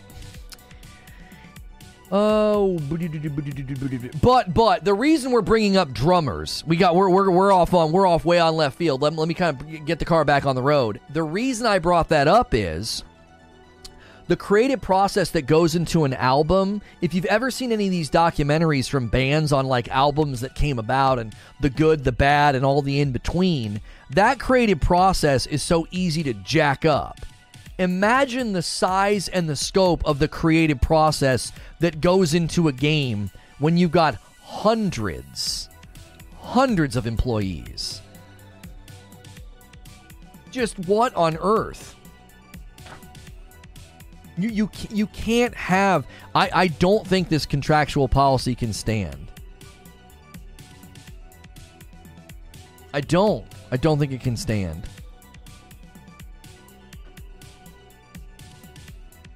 Because I don't know. If Phil Spencer can push, I hope he can. I hope he can push and say, listen, once we get all these companies under our wing, we need exceptions to be made. We cannot keep doing this. Our analysis of 343 and Halo Infinite has significantly shown us that this is not this doesn't work. You're going to continue to have these problems. You're going to have fragmented companies, mismanaged projects, and embarrassing first-party titles. Like, if you want Xbox to have just like a Rolodex and like basically an encyclopedia of first-party titles on Game Pass that are all subpar, this is the path. This is the way you get there. Will Bethesda have to abide by this policy? Casey, that's the big, giant question. If all these acquisitions go through, if the Blizzard Activision acquisition goes through, do all those companies have to fold into this policy? And how disruptive will that be to their company? Imagine trying to run a project where your first item of business every morning is who left your project and who is new to the project. The policy sucks. There's no defending it except as a means to save money, and you get what you pay for. That's what I mean. Like, I feel like this is 100% motivated by money. The question that I would ask, and this was something that Creature brought up when he and I were talking about it on the phone, he was saying, this probably has worked for years for Microsoft because in the software world that they live in, like Windows, creativity isn't as necessary. But when you're dealing with the creative art form like music, or in this case, video games, this policy doesn't work. Like, it's one thing when you're designing software like an operating system. That's not what a video game is. It's not as contained. It's more unruly. It's more likely to experience scope creep or bad vision transfer, creative differences. That's going to be far more likely to happen in a video game environment than in an environment where you're building an operating system or updating security infrastructures, architecture, and drivers. Like, I think that's a very good point that's getting lost here. Like, one of the reasons that this probably works for Microsoft is they're like, we're not creating a creative product at the end of the day. So this works fine in the OS world, but it doesn't work for games. And you have a Microsoft division that is spending just bonkers amounts of money to acquire companies. And if you fold those companies in underneath this policy, it's going to be absolutely destructive and disruptive to all those properties that they make, all the games that they make. That's a great point. There are probably more standard ways to approach things in OS development. It's far. I would imagine OS development is a lot more black and white, and game development's a lot more gray. I see there's way more permutations and pieces to the puzzle when you're making a video game compared to making an operating system or security protocols or drivers. If 30 people build a software menu, it's probably going to be perfect. If 30 people build a video game storefront, it's going to look like Halo Infinite's effing mess. Steve Jobs once talked about Microsoft in similar terms. He said, what they made was fine, but it basically lacked any artistry. That's such good input. That's such good input. It's utilitarian. It lacks the artistic flourish. And what did Apple do when they broke into the phone market? There was something creative and pleasant about an iPhone. There was something about it that there was like a flow and a feel and a vibe to the iPhone and their commercials and their stores. You go into an Apple store, like the form factor of their laptops and stuff. They 100% are focused more on the presentation, the packaging. When you open an Apple product and you take all the things out, there's an artistry there. There's a passion there that you don't get with Microsoft stuff. Microsoft products are very utilitarian. Hope everyone's doing good, says Daniel. On a different note, I miss what's going on. Can anyone fill me in? So the headline, for today's Halo Infinite news, the news is that Halo Infinite, I'll scroll back to the top of my news briefing this morning. Halo content drought has some explanation. The Halo Infinite content drought reportedly due to an industry-wide loss of Russian support. Spirasoft, a Russian developer that has helped work on outsourcing of development for projects like Rainbow Six Siege and Assassin's Creed Valhalla, was apparently building the bare bones of maps for 343 for Halo Infinite. 343 would come behind them after everything had been blocked out, and it would be arted out by 343. Microsoft declines to comment, but I think the reliance on a Russian developer points to some of the problems we've been talking about. So we got on the Microsoft 18-month contract debate again, and I fundamentally think that's one of the leading causes of all the problems at 343. Could we get 7 more likes on the video and hit 300 likes? We've had a really good day today with this coverage and a really strong turnout, and we appreciate you guys, both new subs and long-standing subs. We greatly appreciate that. Thank you for tuning in today. Just looking on the back end here, a bunch of you clicked from browse. Most of you clicked from browse. So if I was on your homepage as a recommendation, if you just saw this in a feed somewhere and you clicked, thanks for clicking and joining us. Remember to hit subscribe and remember to hit that bell button. I am a Safe for Work broadcaster, so you can throw me on in the background. A lot of people use me like video game radio and a podcast throughout the day. And because I'm safe for work, you don't have to worry about the kind of language I'm going to be using. I would like to cover the No Man's Sky update, Vorian, but the way that they announce stuff, it's like Sean Murray tweets out an emoji, and then I'm supposed to plan my day around that. I can't. We are pushing for 1,500 members, so my wife has to go back into Elden Ring. We just have to hit 1,500. We don't have to hold at 1,500. Right now, we have 1,111 members. 1111 all the way across. So if you want to give some members or become a member and help us get closer to that next gifted milestone, we would greatly appreciate that. We do not run ads throughout the stream, and that is a great way to help with what we do here. The sad thing is Microsoft actually built a solid box this time. I enjoyed it when I had it, but they fail consistently delivering software. In chat during a live stream. I forgot to...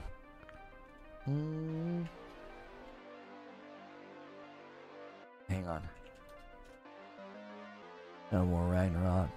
Save. Glum is responsible for a few of these hedge funds. Yes, yeah, Mr. Glum's gone kind of crazy. He even said that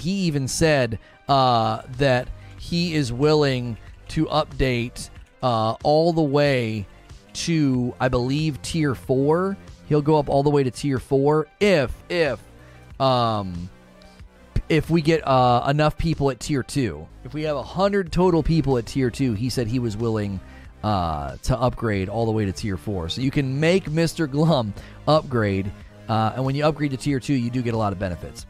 You get to vote on what my wife and I play on Friday night, and you get to get guaranteed access to community game night.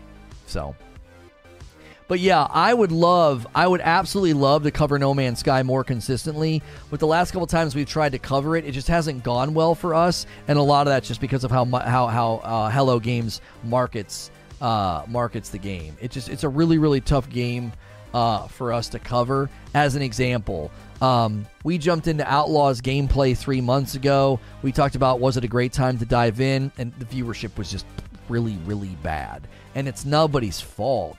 It's because there's no search. No one's coming to YouTube and searching. No one's interested because they don't do anything. Like Sean Murray tweets out an emoji on Twitter and it gets 1 million impressions. And then all of a sudden they push out a trailer. And it's like, well, there was no build up. So maybe we could cover it tomorrow. We'll see. We might cover it tomorrow because we almost have to give it a day to cook so people care. But it's dangerous because after 24 hours, nobody cares because they're like, oh, we already read the blog, Lona. We already watched the trailer.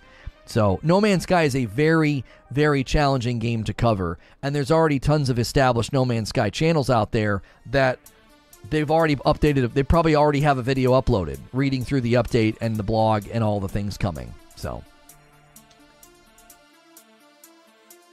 apparently there's a worker reckoning at Nintendo too. Contractors being disappointed with what's going on there. Yeah.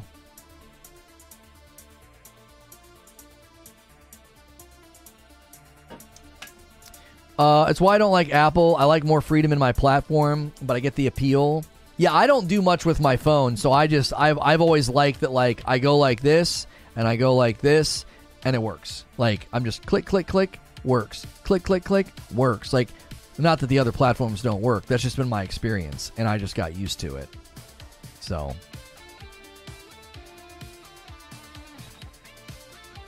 the gaming industry employs more than 220,000 people, many of them permatemps who don't share in the spoils. Right.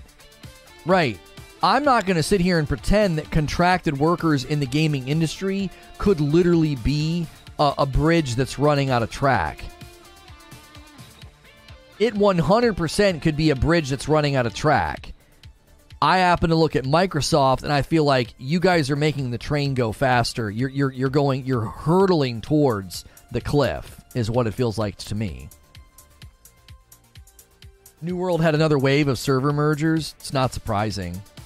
They just, continue to drop in player-based numbers. My problem with Apple is they're always 2 years behind and more expensive. Yeah, that's the kind of stuff that I just wait and buy the cheaper models every time. I always wait and buy the cheaper model because I don't need the latest and greatest. I just need it to work well, I'm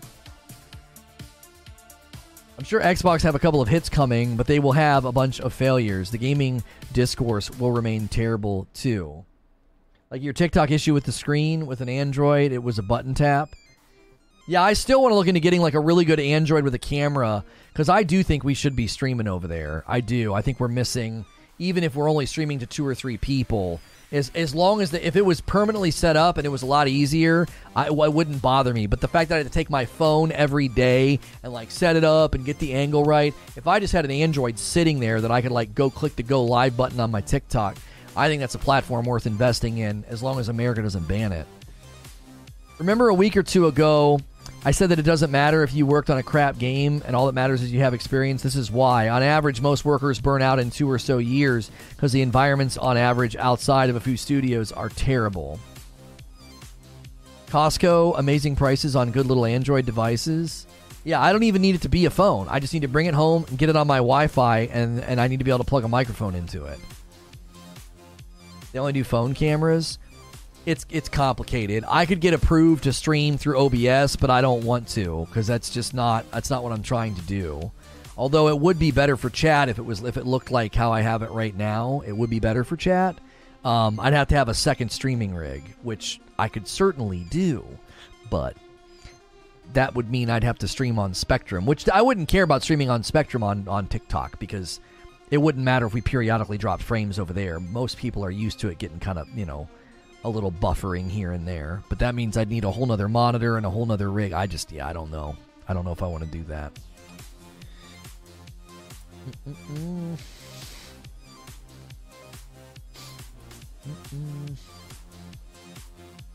Maybe the problem is too many good games are coming out nowadays. I don't remember the amount of AAA games coming out years ago being this much so bad launches. Games seem to be happening more often. I think it's been a perfect storm of things, Dalton. I think crunch. I think bad project management is rampant in the gaming industry. I think you have tons of really great employees and people in positions that are managing the projects that are a bunch of dum-dums. I'm serious. I think you have a bunch of old, fuddy-duddy corporate heads that have no idea how to project manage a video game. Then 2020 hits, working from home, sicky, delays. You got shareholders saying, push the product out. I think all those things spun up into a perfect storm, and it's spitting out things like Battlefield 2042 and Halo Infinite. That's what I think. I think all those things combined into just an absolute disaster. I haven't been an Apple fan since this. I think they have really good marketing, but I hate the closed platform. Yeah. All the talent is at Sony and Nintendo. What do I got to do for you to read my comment? Sorry, what'd you say? What'd you say, Ghost? Oh, you're adding Lono, Ghost, in the garage. Type at Reforge Gaming and I'll see it more. When you at Lono, I don't see that. Do you think this is why Activision employees are trying to unionize? Do you see the writing on the wall with Microsoft? I do. You know why this is happening with quality assurance workers first, Ghost? It's because quality assurance workers in the gaming industry, they make up a large portion of the contracted workers. Yes, that's why they're starting to unionize, because they want better wages. Listen, if you're only going to bring me on for 9 months, 18 months, 2 years, whatever the frick, then at least pay me a livable wage, right?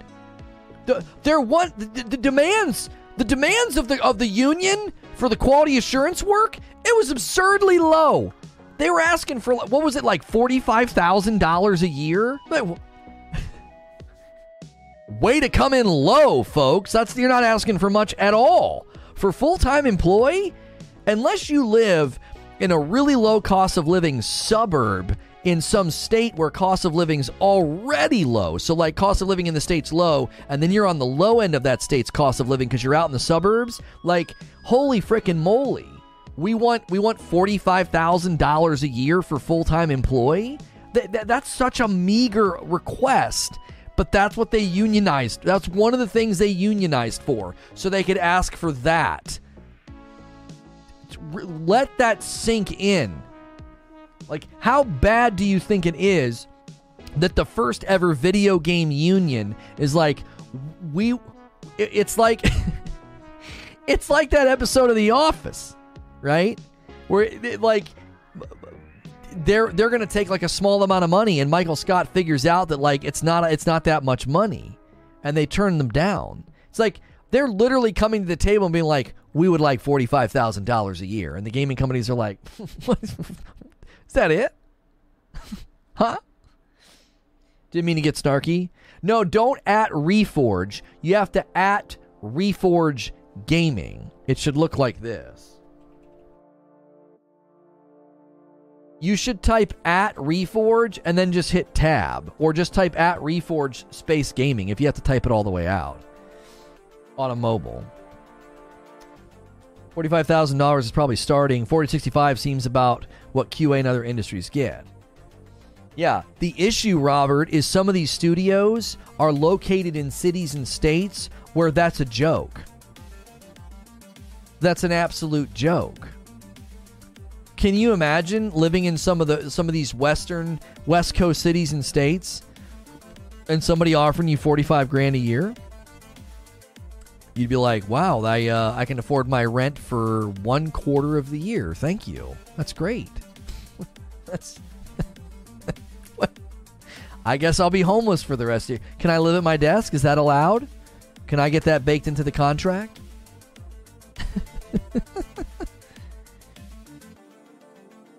Yeah, when a city's cost of living is $70,000 a year and they're offering you like almost half that.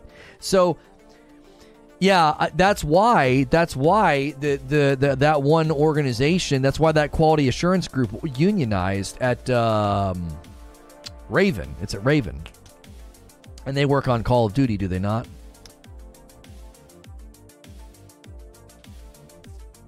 Is there a difference between adding and pound? I don't think it matters.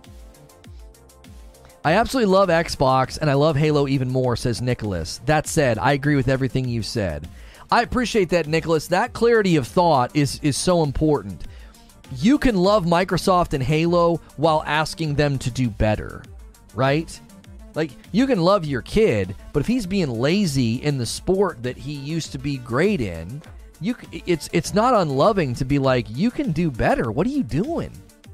What are you doing? You're throwing your potential away, right? Like, you can love Microsoft, Halo, and your Xbox and ask for better results than this.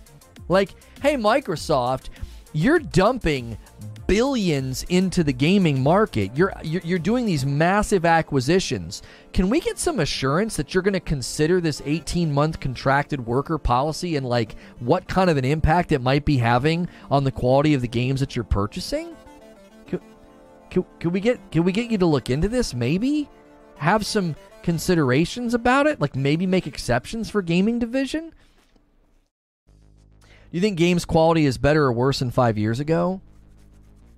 It's tough. That's a tough question because the scope, size, and quality of games has significantly gone up. But we've also had humongous blunders from really big companies.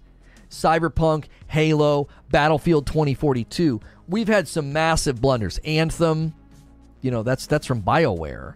Some of our industry titans have fallen flat on their face, and I think those shadows loom large in the conversation. It's like, I don't know, man. But then you also have just absolute triumphs. You got Ghost of Tsushima, Returnal, Ratchet and Clank, Spider-Man. You've got amazing games coming out. the size, scope, and quality of games has significantly gone up, but we've also had just absolute blunders. Ghost in the Garage says, facts. That's the problem with a lot of the Xbox community. They're too complacent and are afraid to speak out against Xbox. The median price is $1 million in Seattle. Jeepers.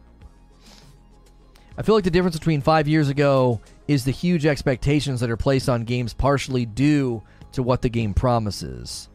Oh, the marketing plays a part, but I don't really fault the marketing that much anymore. My opinion on video game marketing, they've dialed way back. They don't do the big hype, oh, our game's coming out in 6 years. Look how amazing it looks. We're going to be looking at a video game here in a little bit called The Day Before.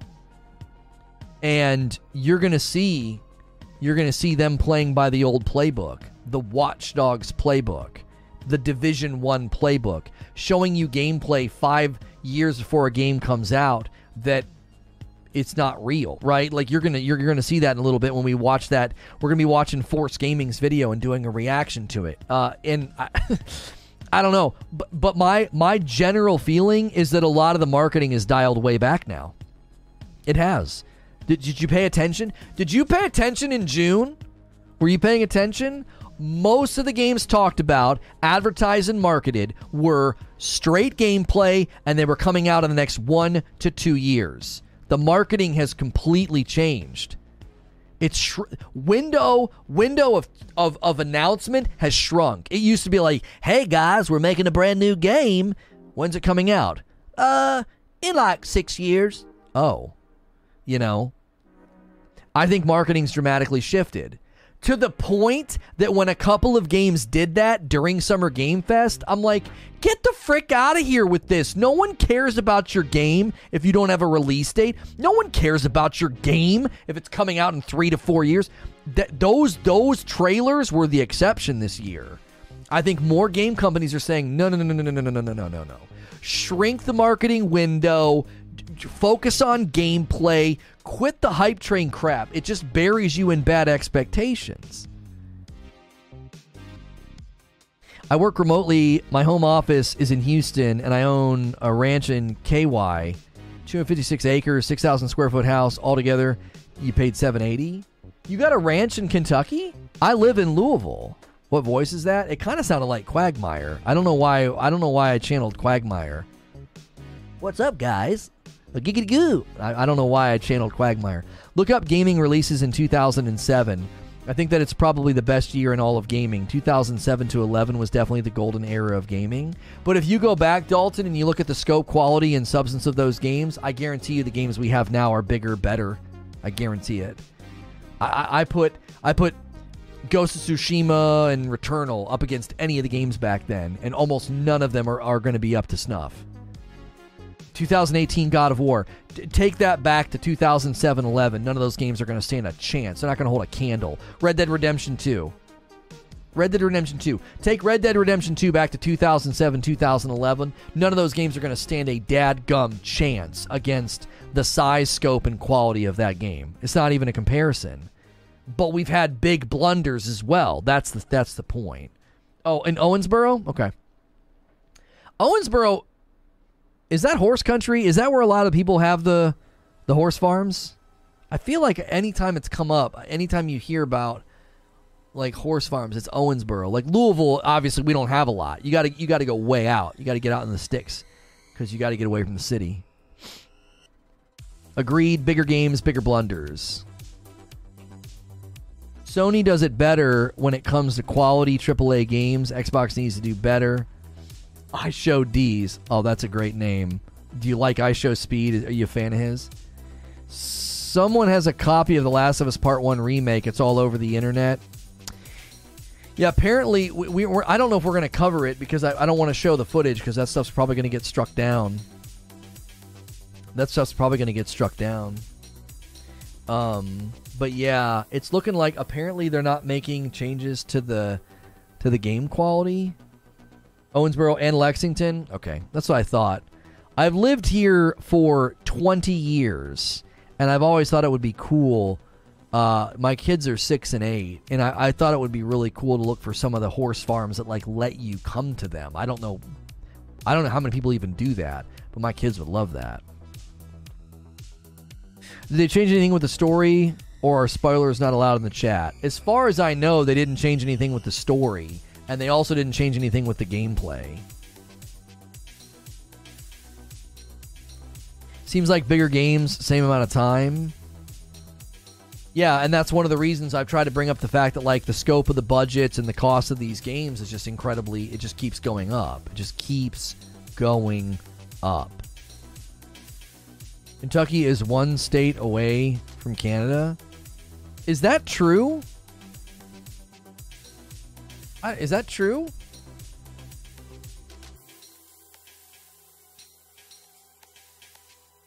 No, we're 2 states away, homie. Because you'd have to go through. No, does Canada touch Ohio? It kind of looks like it might a little bit. No, the water. No. Because the water wouldn't be considered Canadian territory, would it? You'd have to go through Michigan. Because if you went right through Ohio, you can't get to Canada from Ohio. The land doesn't touch. It's true, go through Ohio. You can't get to Canada from Ohio, my friend. Unless you took a boat. Unless you'd have to take a boat. And even then, that water, that territory, is likely not Canadian for a while. It probably turns Canadian once you get closer to the land. So, yeah. That's kind of a loophole. You're 1 state away from Canada if you take a boat after you get through Ohio. Like, okay. Like... Is Kentucky 1 state away from Africa as well? All I have to do is drive through one of the Carolinas and then hop on a boat to Africa. Like, yeah, man. Kentucky's a state away from Africa, bro. You just need, oceanic travel.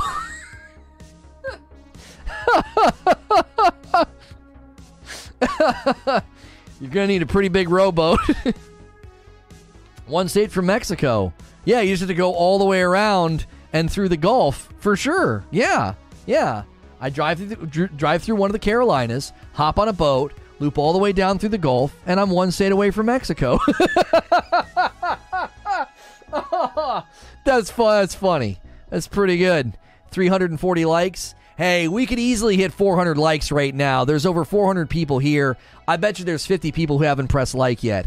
I know you got to close down chat on mobile, but it really, really does help out the video. I'm not kidding you. Every time we hit a like milestone, it helps us out. So, and that's free. That's free. We are not getting a lot of members, coffee orders, or gifted members today. So at least do the free stuff, right?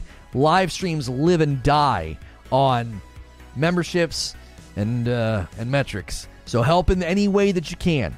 If Lono's almost Canadian, then I'm just... you could take a boat from the lakes to Africa, so technically, you're practically in Africa. Yeah. I mean, really, if you think about it, that means I'm almost an African American. My wife said no from the other room.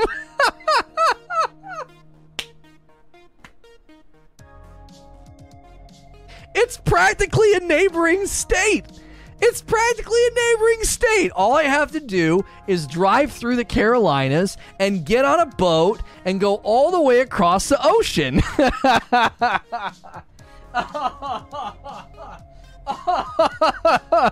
That's funny, man. You can't cancel me for that. That's too good. Jiminy Christmas. 2 months milestone from Fuzzy, and Cardoc Ren and Fuzzy coming in with gifted memberships. All 5 of Cardoc's got grabbed by Joseph, TJ, Rage, Wheels, Red Sox Own You, and Just in Time. Guys, make sure and thank Cardoc. Thank him for those gifted members. Fuzzy gifted as well, and Alter Wing, XYZ, Stricken, New Fairy, and Icebreaker. All of you guys got gifted memberships. Be sure to thank Fuzzy for those gifteds. That's very excellent. Like my wife says, getting a little loose in there. Get a little loose in there. You know what's funny? I actually want to meet her more than you, Creature, because I feel like her and I would actually get along more because we both have to put up with your crap. But I think her and I have more in common. Oh man, I think she sounds funny to me. Creature's not very funny. Yeah, Creature and my wife would get along better because they help keep me in line. Oh, they'd be kindred spirits in dealing with my crazy. Oh my gosh.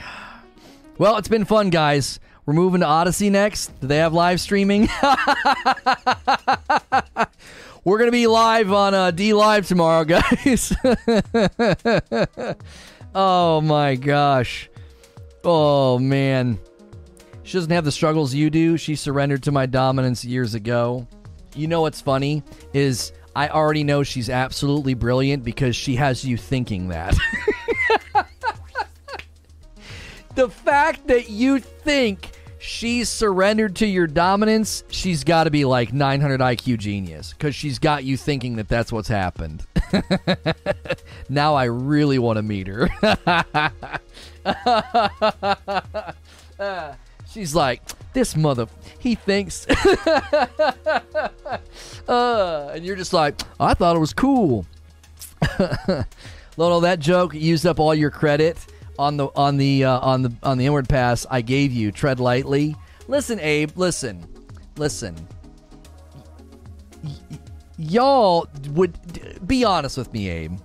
Are y'all really gonna try and cancel a man for that joke? I feel like you know what I'm saying. I feel like y'all don't care about that. Ain't got time for canceling. Come on. What are you glaring at me for? It is family friendly. I'm being good. That was a pretty funny joke. We're very selective about when we care. Well, Abe, at the next meeting, just let everybody know that, you know, I'm a nice guy. You know, I got a family.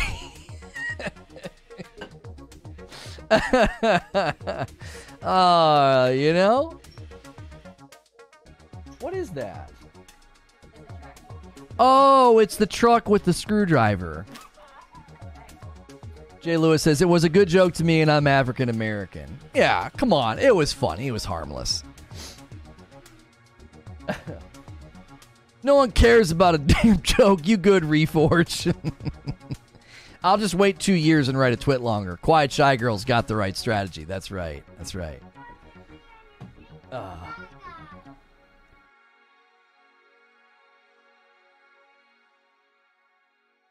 Oh yeah, there's definitely a power dominance. Yeah, definitely. There's definitely a power exchange in this relationship. That's right. I gave him a 2-use credit line, and he made an awful joke, so I counted it twice. The next use, we're taking him to collections. David says, I'm black. The joke was funny, but move it along for safety. That's good. We've got to move it along for safety. Let's get out of here. Everybody starts looking over their shoulder. I just got the mother of blips. Timing was perfect. Yeah, we just had a big dip in viewership. I wonder what that was. I thought, oh man, did people really get upset at that joke? They're like, I just can't abide this. Sounding like a fool. What is it we said in Seinfeld? He's like, all I know is when Kramer got overtanned, it's like, I see a damn fool. Kramer overslept and got like way too tan. Oh, that was such a funny episode. Oh. Whew. Don't need twit longers anymore. Just use tweet threads. Yeah, just do a thread. Yeah. You just use a little thread icon. Yeah. That's right. Oh, shoot. I forgot to schedule the next thing. Gotta schedule the next. It's that window of time. Do. Okay. Day before concerns reaction. VOD. Save those images.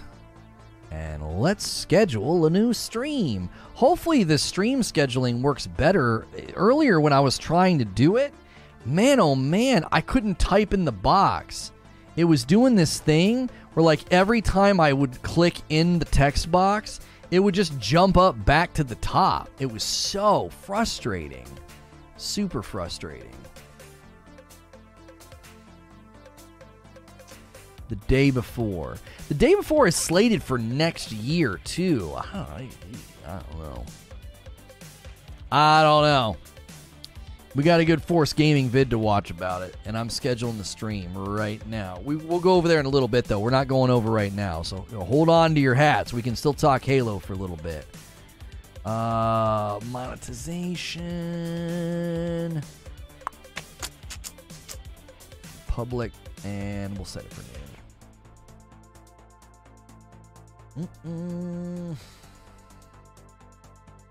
Day before ain't never coming out. Yeah, feels that way.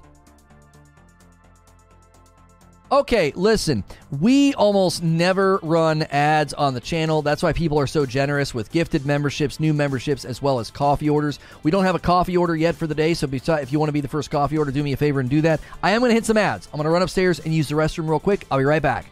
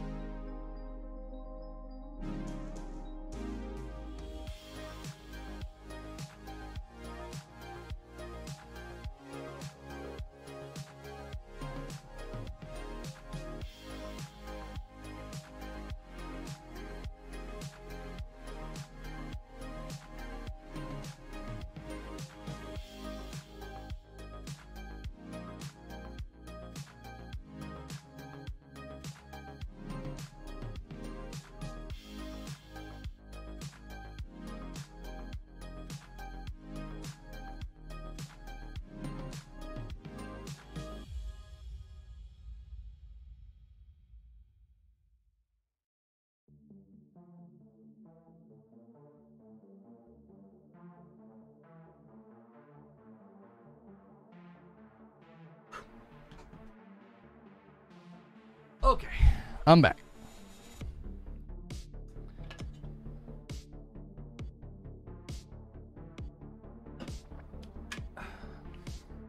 Star Citizen's nothing but a buggy mess. No Man's Sky just dropped an update. You might be interested in covering No Man's Sky after this.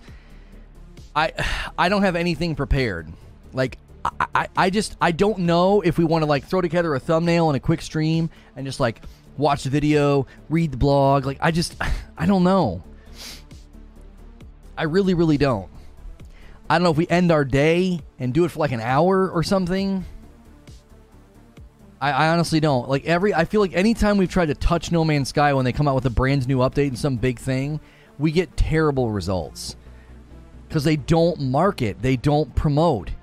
Like, Sean Murray sends out an emoji, and everybody loses their minds, and then they push out a blog and a YouTube video.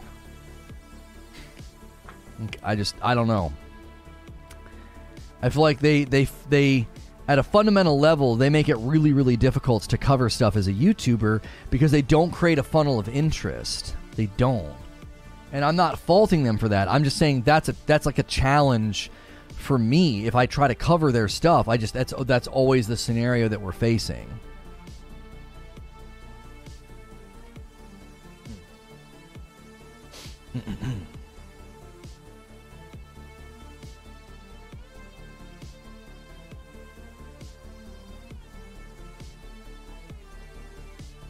What's Lawrence asking? Maybe a question. Any benefit of doing a subscription for coffee? Buying 3 bags at once? Oh, like shipping and stuff? Says no. It's just an ease of use for regulars. We may run something with it eventually, but not right at the moment. Yeah, we tried to run some numbers on doing that for people doing subscriptions, but it would just be... It wouldn't do anything for us. Does that make sense? Like, I'm just being frank with you. Like, as a business, it was like, it wouldn't do anything for us. Because our most regular customers are the ones that we appreciate the most, and we really want to thank them, but we can't necessarily thank them by being like, hey, the people that support us on the most regular basis, let's just cut margins on it. Does that make sense?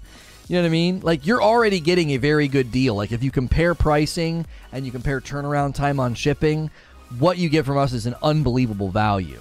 And to lower costs in any department on the coffee would just not be productive for us, especially because the people that would do subscriptions are likely the people that are buying the most often. You know what I mean? So, the margins are good. Okay, they're not amazing. They're good. They're very sound. They're great. But you don't want to start just like, give them a sale here, give them a free this, give them a free that, and then all of a sudden you turn around and you're like, man, our most loyal customers are hurting us. Does that make sense? That we're discussing the day before. Yeah, I need to look up. Hang on. I need to look up. There were some amazing images that I want to have ready to go. Golly, it's bad. It's bad. The comparisons, they've done some. They have done some things that are really making some people curious.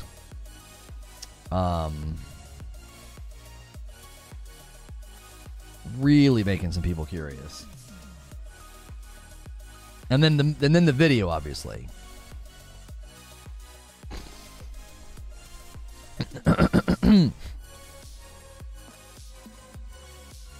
I think the visual quality of games has definitely increased, but not sure the fun has also increased by the same amount.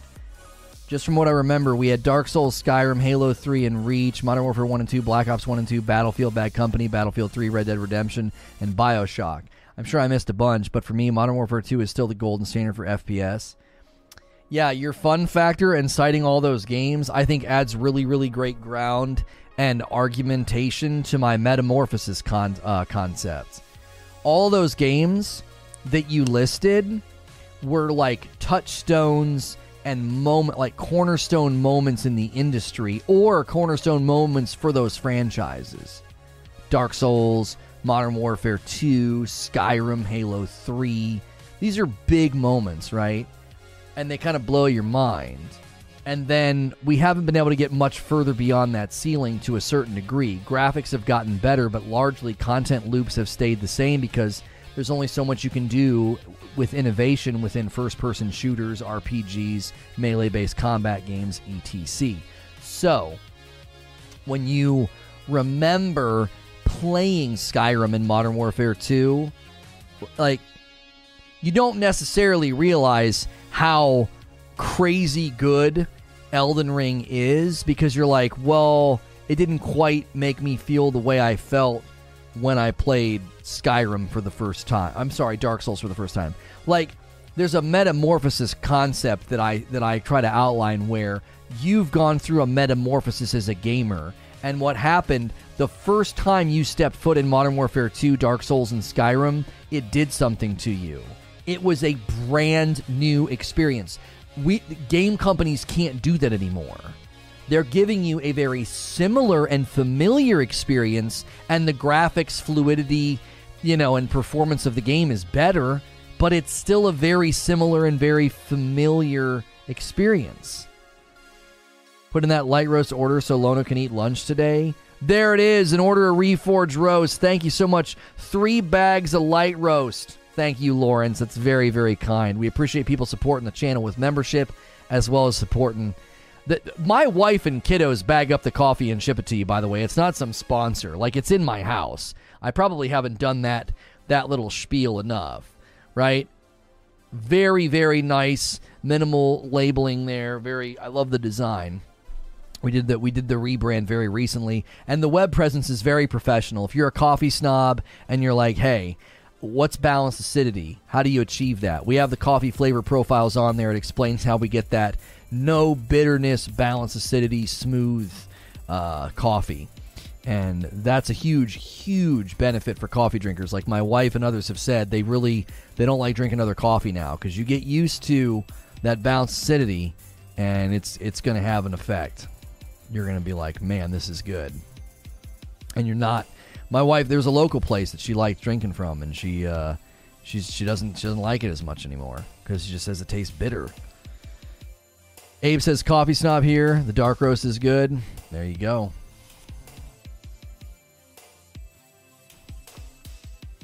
Elden Ring is definitely the best open world game ever made. I got into Dark Souls late, and Dark Souls 1 is not my favorite one. You're probably right about Modern Warfare 2, though. I'm not saying singular games aren't better than they were back then. I'm saying it seemed like the whole industry was just on fire back then, aside from a few mishaps like Haze.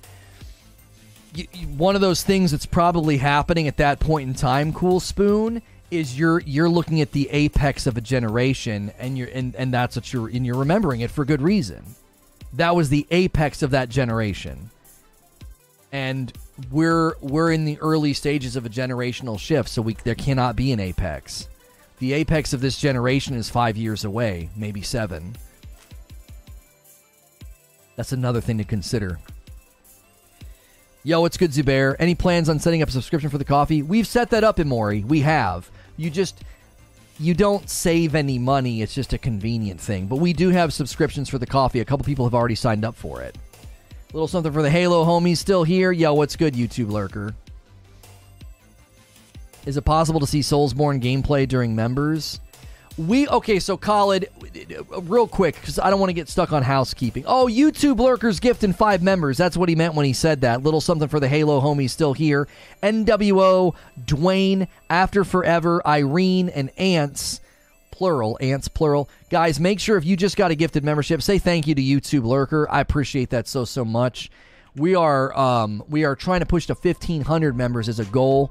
We don't have to maintain 1,500 because it's always going to be up and down because we had a lot of gifted members last month. But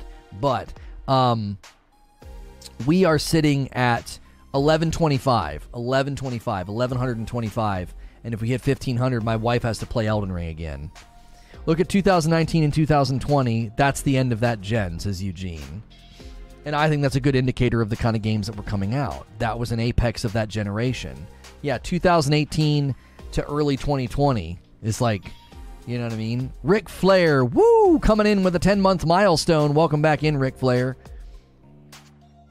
Was really hoping for Halo Infinite. Battlefield 2042 and Call of Duty last year could have been ushered in a new era but it did not. Thanks for the convo. Back to work. Yep, no worries. No worries. 7 more likes. We need 7 more likes to roll the likes over, guys. Thanks for being here.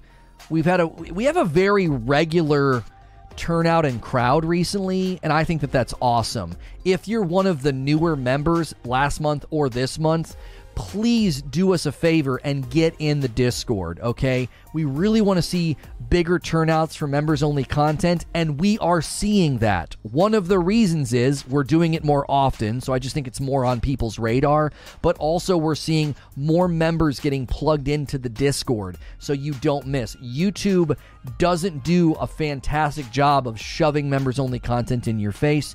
You will not miss out on members-only content if you are in the Discord. We try to do a segment every day, and we do those streams on Friday night. Now, to what somebody was saying about seeing Soulsborne content during members-only streams, and I got kind of interrupted. Khaled asked that. I don't want to spend too much time on like a housekeeping issue. I've continued to throw out ideas for segments for the members-only content, like Madam Mondays, Tough Tuesdays, where I could play some tough games just for fun. I wouldn't play them to completion because I get burned out pretty quick on the tough games. But walkthrough Wednesdays. Hey, let's finish a game on Wednesday, right? We might do that with Stray today. I don't know. And then Thursdays is kind of the throwdown, the AMA. And then Fridays is the after party with the roundtable.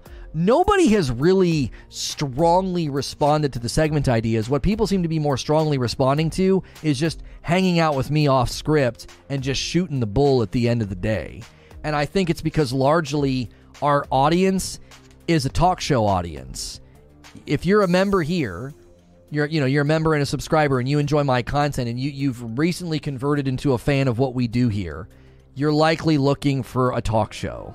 So the minute we diverge from that in a sharp way, and all of a sudden we're doing something completely not talk show oriented, we lose a lot of people. So I want to be really careful with stuff like that. Like if we do too many segments, people might be like, it was fun when we just got to hang out with him as members, but now he's doing all these segments and gameplay, right? It's just tough. It's really a tough line to dance on. We play the gameplay when it's hot. People are excited. They get to see the new game. But then they're like, they want the talk show. And I can't fault them for that. Like 90% of the time I'm live, that's what we're doing, right? If you're hitting subscribe on this channel, if you're converting into a paying member, and you're like, this place is dope, it's going to be unlikely that you're like, I absolutely love the gameplay, because it almost never happens. More Stray, I super enjoyed it. The people have spoken, BS is where it's at. Yeah, just BSing with Lono is basically what people want. We seemingly are getting better response and better turnout for that. The minute I turn on gameplay, the member-only streams, everybody leaves. And I'm not mad, I just think that's indicative of what people are looking for. I personally only enjoy gameplay as a first look and then when the game is new. The members-only show was lit yesterday. Yeah, we're not going to be doing that very often. Holy frick, we got into a pretty serious conversation. That's not going to be the format going forward, just so y'all know. It can get a little spicy and a little dramatic, but that is definitely not ever... That's not going to happen for another 6 months. Like, we're not doing that. We're not doing that. It was a good convo. But it started to feel like we were back on Reforge Radio. We can't work and alert to gameplay. Listen... I 100% get that. It was very civil. It was shockingly civil. Like, I was kind of in disbelief, but I was like, that's why we were able to do Reforge Radio, because you guys are all very civil even when you disagree. But, it doesn't hurt my feelings. It doesn't hurt my feelings or shock me at all, YouTube Lurker, that, like, the lion's share of my audience is, like, instead of being, like, it's the opposite trope. Some streamers get told, can you just shut up and do gameplay? For me, it's the exact opposite. It's like, can you not shut up and just not do gameplay? Like, can you just keep talking nonstop? You know? I have the opposite stereotype. Like, a lot of streamers get told that. Like, just shut up and play, bro. Like, they don't want to hear talking. They just want the gameplay. So, it was the same way back in Orbit. Yeah, gameplay started to kill the numbers. Do you remember that? Do you remember when we'd, like, go into a raid and my viewership would plummet? It was amazing. It was like... How dare a Destiny streamer run a raid? But it was because, like, the radio show would stop. And that's what people are tuning in for. They're not tuning in for the gameplay. They want to hear the talk show, you know? And listen, it's probably totally fine because I'd rather talk most of the time. Like, I would rather play games off stream a lot of the times and just chill. Like, I'm dead serious. I'm absolutely dead serious. Because then I can get a little flustered, angry, and salty, and I don't have to feel like, well, I better keep that under a lid because I'm on stream or whatever. A lot of the times I would get so angry in Elden Ring is because it would be 35 minutes, an hour of trying to keep it under a lid, and then I just would frickin' lose it because it just got to me, not wanting to verbalize the irritation. Lono's an intellect first, gamer second. That's why we like the convos. I think that's a fair summary, yes. I'm an orator first and a player second. It's just the way that I'm wired. It's why sometimes I hijack my own gameplay, because I just start getting critical. I start analyzing and thinking, and people are like, can you just shut up and play? Like that, I think that hurt our From Software gameplay. I couldn't shut that part of my brain off, you know? Gameplay doesn't work when I consume content in audio form. For sure. For sure. There's so many ways to get gameplay. Your opinions and conversations are what make you unique. The community here is great too. I saw Bo Burham. Is that how you say his name? I saw Bo Burham TikTok, and he said, there are so many talented people out there. He said the only unique thing you can bring to the table is yourself. And it sounds like a goofy, platitudinous Hallmark card nonsense statement, but it's so insightful and true. It is. Like, there are so many people that are good at video games. There are so many people that are good at, like, editing, like, comedy sketches, for, you know, whether it's, like, short-form TikTok or, like, long-form YouTube or whatever. The only thing that I can bring to the table that's going to stand out in a sea of YouTubers and live streamers is me, which is what I generally do with the show. Listen, the fact that what I do as a content creator has metamorphosized and evolved into me sitting in a chair and just talking for 5 or 6 hours a day, I'm not kidding you. It's a dream come true. Like, that's what I always wanted. When we were on Purple, that's what I was working toward. I was like, I don't like playing games in front of the audience that much. Like, I enjoy it. I don't dislike it. But I would rather just sit and talk because, number one, that's how I'm wired. If you ever get around me, like when I hang out with family and friends, we end up staying up way later than we should. Why? We just start talking. That's 100% how I'm wired. You're running a daily live podcast with a camera. Like, right, and that's what I always wanted. That's what I always wanted to do. That's what I started doing. That's why I got into split screen and shoutcasting. I was far more interested in being a host, being an entertainer, being a showrunner, not a freaking, like, watch me play a video game guy. There's plenty of those people out there. The response to it is a testament to the work. Right. Clearly people dig it. There are plenty of people here that found me post Purple Platform and Destiny. You found me after we walked away from all of that. You found me when we stepped out into variety content creation, and you still dig it. Lufi, what's good? How many people are here right now that found me after Purple Platform and Destiny days? You found me once we started doing variety. How many people here right now found me in that environment? Did 343 make an announcement about some changes? The recent event rewards are not only lacking in quantity, but the rewards themselves are the lamest yet. We found reports about a Russian developer they were using that they can't use anymore, and that's hurting the content drought. That was the Halo Infinite news was about that. And yes, the event just launched yesterday. Found you in New World. Tony says here. Amori's waving. Talika says me. Hemi says me. Evan says I did. Well, Frolly, you were around back in the Purple days. I remember your name. I've been here since last year, says Frostbite. Ben says noobs. I found you after all of that. See? Yeah, a couple of you were saying before, and that's fine. That's fine. But when I see names and I see badges, I'm like, yep. I thought you were a troll at first. No idea who you were. Before I searched Elden Ring on Spotify, and one of your episodes was the first to pop up. That's amazing. I love hearing stories like that. Brand new, who dis? Shut up, Eugene. 100% that was true all the way back on Purple. Still true to today. Fun to argue with you on cheat mechanics. Before Patient Zero. Oh, that's a long time ago. Even on Purple Plat, I liked when you would just park your extremely ugly ship in orbit and just chat. Mechanibus. Oh, was that your name over there? Mechanibus? I watched clips from D2 you would post, maybe stop by Purple 1 or 2 times, but when you came to YouTube, I became a daily lurker. Nice, Raw Bacon, nice. Found you yesterday. Yeah, okay, Butters. Found you via Elden Ring content. Oh, I love hearing that we got some Elden Ring converts. I freaking love that. Because the From Boys, they, a lot of them walked away from my channel. They did. I don't think they enjoyed, my Elden Ring post gameplay. I don't think they enjoyed it. I found you through the TWAB. Hilarious.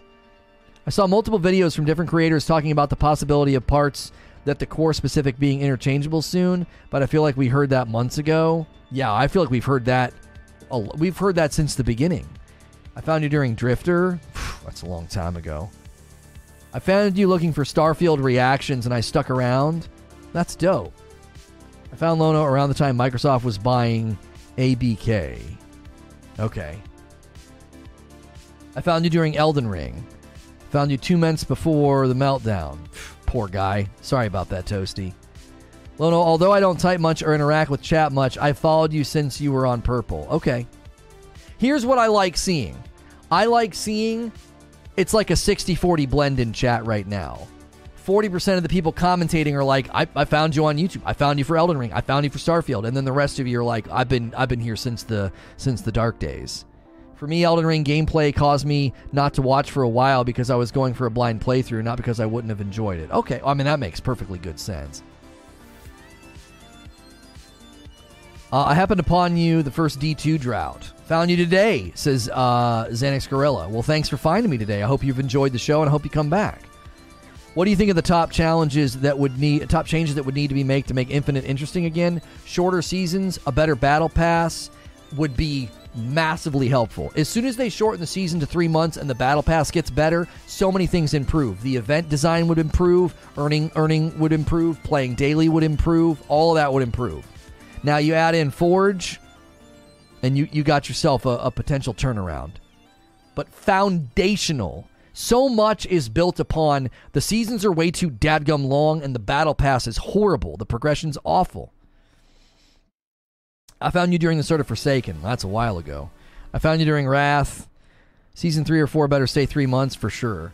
I'm glad you're on YouTube since it's so hard to avoid ads on Purple even with a subscription. Oh, yeah, definitely. I've been with you since Purple, but how you've been is your mental mindset in a much more secure and relaxed state. Has been being on this platform reinvigorated your love for gaming or been the same? Oh, I am very, very different. I had an older man in my life recently say, he's like, you're like a different person. He's like, you were a different person back then. Like, a lot of people from the outside looking in are like, you have completely fundamentally changed. Now, that doesn't puff me up because I know that's not of me, right? That's not me that's done that. I've gone through psychological therapeutic work. I've gone through spiritual transformation, personal transformation. So it's changed the content. It's changed my demeanor. It's changed my life fundamentally. So it's just poured out into the work, you know. I ate the last of the deer meat. That's a sad day.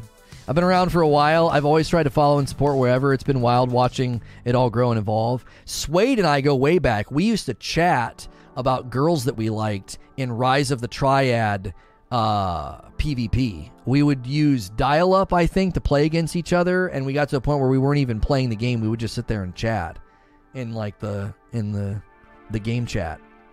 You're absolutely different persons. Countenance has changed. You're far more forgiving and gracious. The universe kicked you in the balls. You had to change to survive. That's for sure. I found you back during Wrath. That was a long time ago. I started watching you after you were on Fireteam. Oh, yeah, those episodes are all gone now. I was introduced to you during Sea of Thieves stream. I stopped watching all streams during all the drama. Nothing against you. Just felt like the world went crazy. Oh, for sure. You had a different username on Purple. I 100% understand people doing this. Like they drifted. They're like, holy frick. And then they slowly came back. That doesn't bother me. That's not bewildering to me, right? That doesn't bother me. I found you on YouTube while you were on Purple. Finally tuned into Purple, adjusted my schedule to watch, and it was good. Then like 2 weeks later, bam. Yeah. Started watching during Rise of Iron.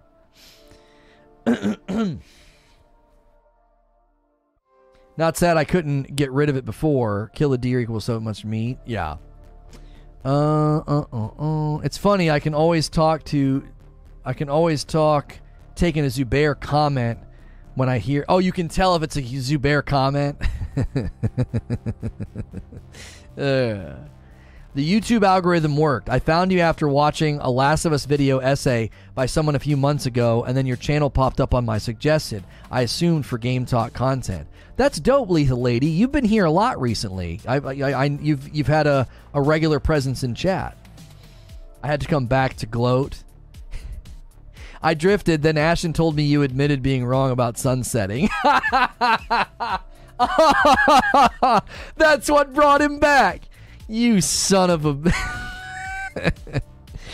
Oh, man. I was scared of getting blocked on purple, so I listened and laughed as you shredded folks. I liked YouTube. Short haircut Lono more. There are people that think I cut my hair to hide. That's my favorite theory. That's my favorite conspiracy theory. I cut my hair to hide. Like... Yeah, I cut my hair to hide, and then I did a 9-part series under my old name, you know. I think 343 selling the Halo IP to a different studio might be what's best for the franchise. By this point, they need to know they can't hit the mark. Well, Dylan, we've had a pretty lengthy debate about the fact that I actually am shifting more blame toward Microsoft because of their contract policy. A lot of the staff at 343 is turning over every 18 months. Half the staff's on a contract, and Microsoft states that a contracted employee can't be there longer than 18 months. And so I believe there is an intrinsic fragmentation at the company that's not necessarily 343's fault. Now, 343 deserves blame for a lot, but I think the blame's split between 343 and Microsoft. For a while, I was like 80-20. I was like, it's almost all on 343. I'm actually shifting, and I think most of it's on Microsoft now. Because I believe the problems are foundational, and at the foundation, it's linked to the contract policy. We debated that quite a bit today. I'm giving you a bit of a recap.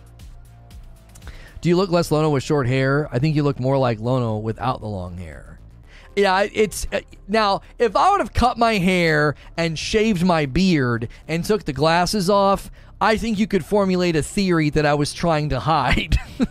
But, like, getting a haircut? Yeah, I got a haircut. And then I used... The other thing they said is I changed my glasses on Twitter, like the red ones. I just thought the red ones, like, looked cool or whatever. And so... like they thought I was trying to do like the whole, you know, those glasses you can buy with like the nose and the eyebrows. Yeah, they thought I was like trying to hide. I was like, I did an entire series with that picture on a thumbnail about my old moniker. I was like, what the frick? Like, yeah, that's me. What a crack strategy on how to hide in plain sight. You know what I mean? Shave your head and lose the glasses and grow a wizard beard. Yeah, a haircut. Yeah. That's me trying to hide. I remember when I found you and then things happened a literal day after. I was like, WTF. I liked the guy and waited. Well, I appreciate that. I appreciate you coming back around. Yeah. Superman does it. You might as well try. Yeah. Superman's like, thanks, everybody. We just saved you from immense, utter harm and doom. And he like goes around the corner and comes back around. As Clark Kent's like, guys, what happened? You know what I mean? Like, apparently they think I'm Clark Kent. Like, that's all I need. That's all I need is to throw on different glasses and cut my hair. Yeah, but the funny thing about that, Abe, is we were talking about that yesterday. I felt like you submitted a lot of questions. Because I remember reading #Abe during question and answer all the time. Yo, Dre Power renewing that membership. Welcome back in. Thank you. You look like a really tall mole without your glasses. What? I look like a tall mole without my glasses? What does that even mean? I agree now after seeing his nose. What? What do you mean after seeing my nose? What does that mean? My nose has always been here. It's not... I didn't take something off of my face. Good to know. Unfortunately, if the studio is essentially controlled by Microsoft, then it's always going to be business over the heart of what the original games were about. Well, and something that we talked about today is I'm far more concerned with what this means for the other acquisitions. There's other companies that are going to come under Microsoft. Bethesda, all the Blizzard Activision companies. You know what I'm saying? Like, I don't know, man. Don't switch. I got to get things ready for the next one. I've been watching since Shadowkeep. I remember the Genji Jolly Rancher build that we didn't get to see. Genji Jolly Rancher! Oh my gosh, I remember that. Yeah, somebody was watching my stream. They nerfed that build before it even saw the light of day. Do you remember? Do you remember Genji Jolly Rancher? I was like, wait, I can do a finisher and create heavy ammo for my entire team? Well, that's going to be frickin' broken. And I told people about, I'm going to do a Genji Jolly Rancher build. The ground's going to be covered in purple ammo. There's going to be Jolly Ranchers everywhere. They nerfed that build before the update even went out. They 100% did, bro. They 100% did. They nerfed it. It never even saw the light of day. It's not like we got to do it for like a week. We didn't even get to try it. Yeah. When they were adding perks to finishers. I was so annoyed. I was like, I was like, I'm never sharing good ideas again. And then I did. The day before concerns reacting to Force Gaming. It looks like Force Gaming uses Force Strategy as a Twitter handle because it looks like it's the right logo. Yeah. Force Strategy. They must have had an old account.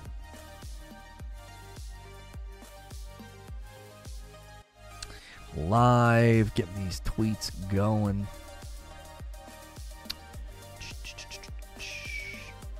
Yeah, we got to move on. We got to move on to my reaction to Force Gaming's video about the day before. Force Gaming. Tweet that.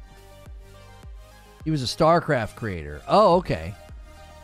I like his content. He's got a good voice. I thought the video was put together very, very well.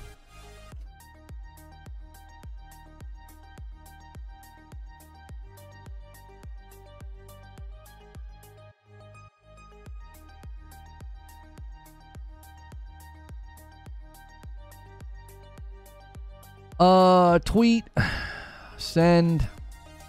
Okay. Do I have it all in here? What the frick? I put it in. Hang on. I got to edit the description.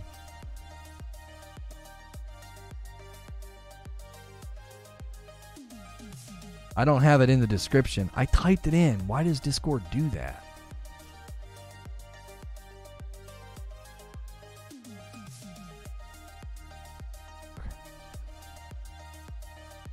Okay, it's in the description now.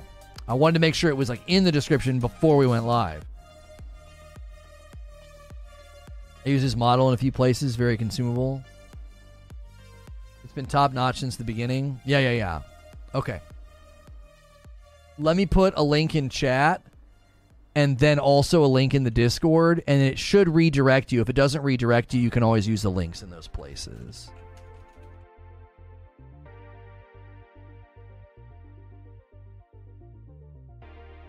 Did I use the right link on Twitter, or did I link to his video on Twitter? Oh, no, I used the right link. Okay, it's like, am I a freaking idiot? Okay.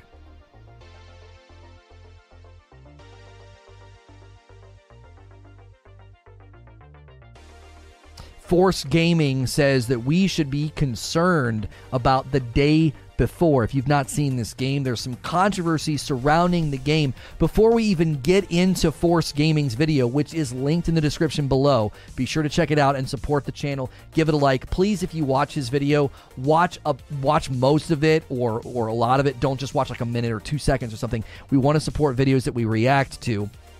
However, before we even get into his video, I want to look at some of the logo comparisons and marketing presentation comparisons to another really popular game. So before we do that, I am going to bring people over from the discussion this morning about Halo Infinite. We're going to end that stream and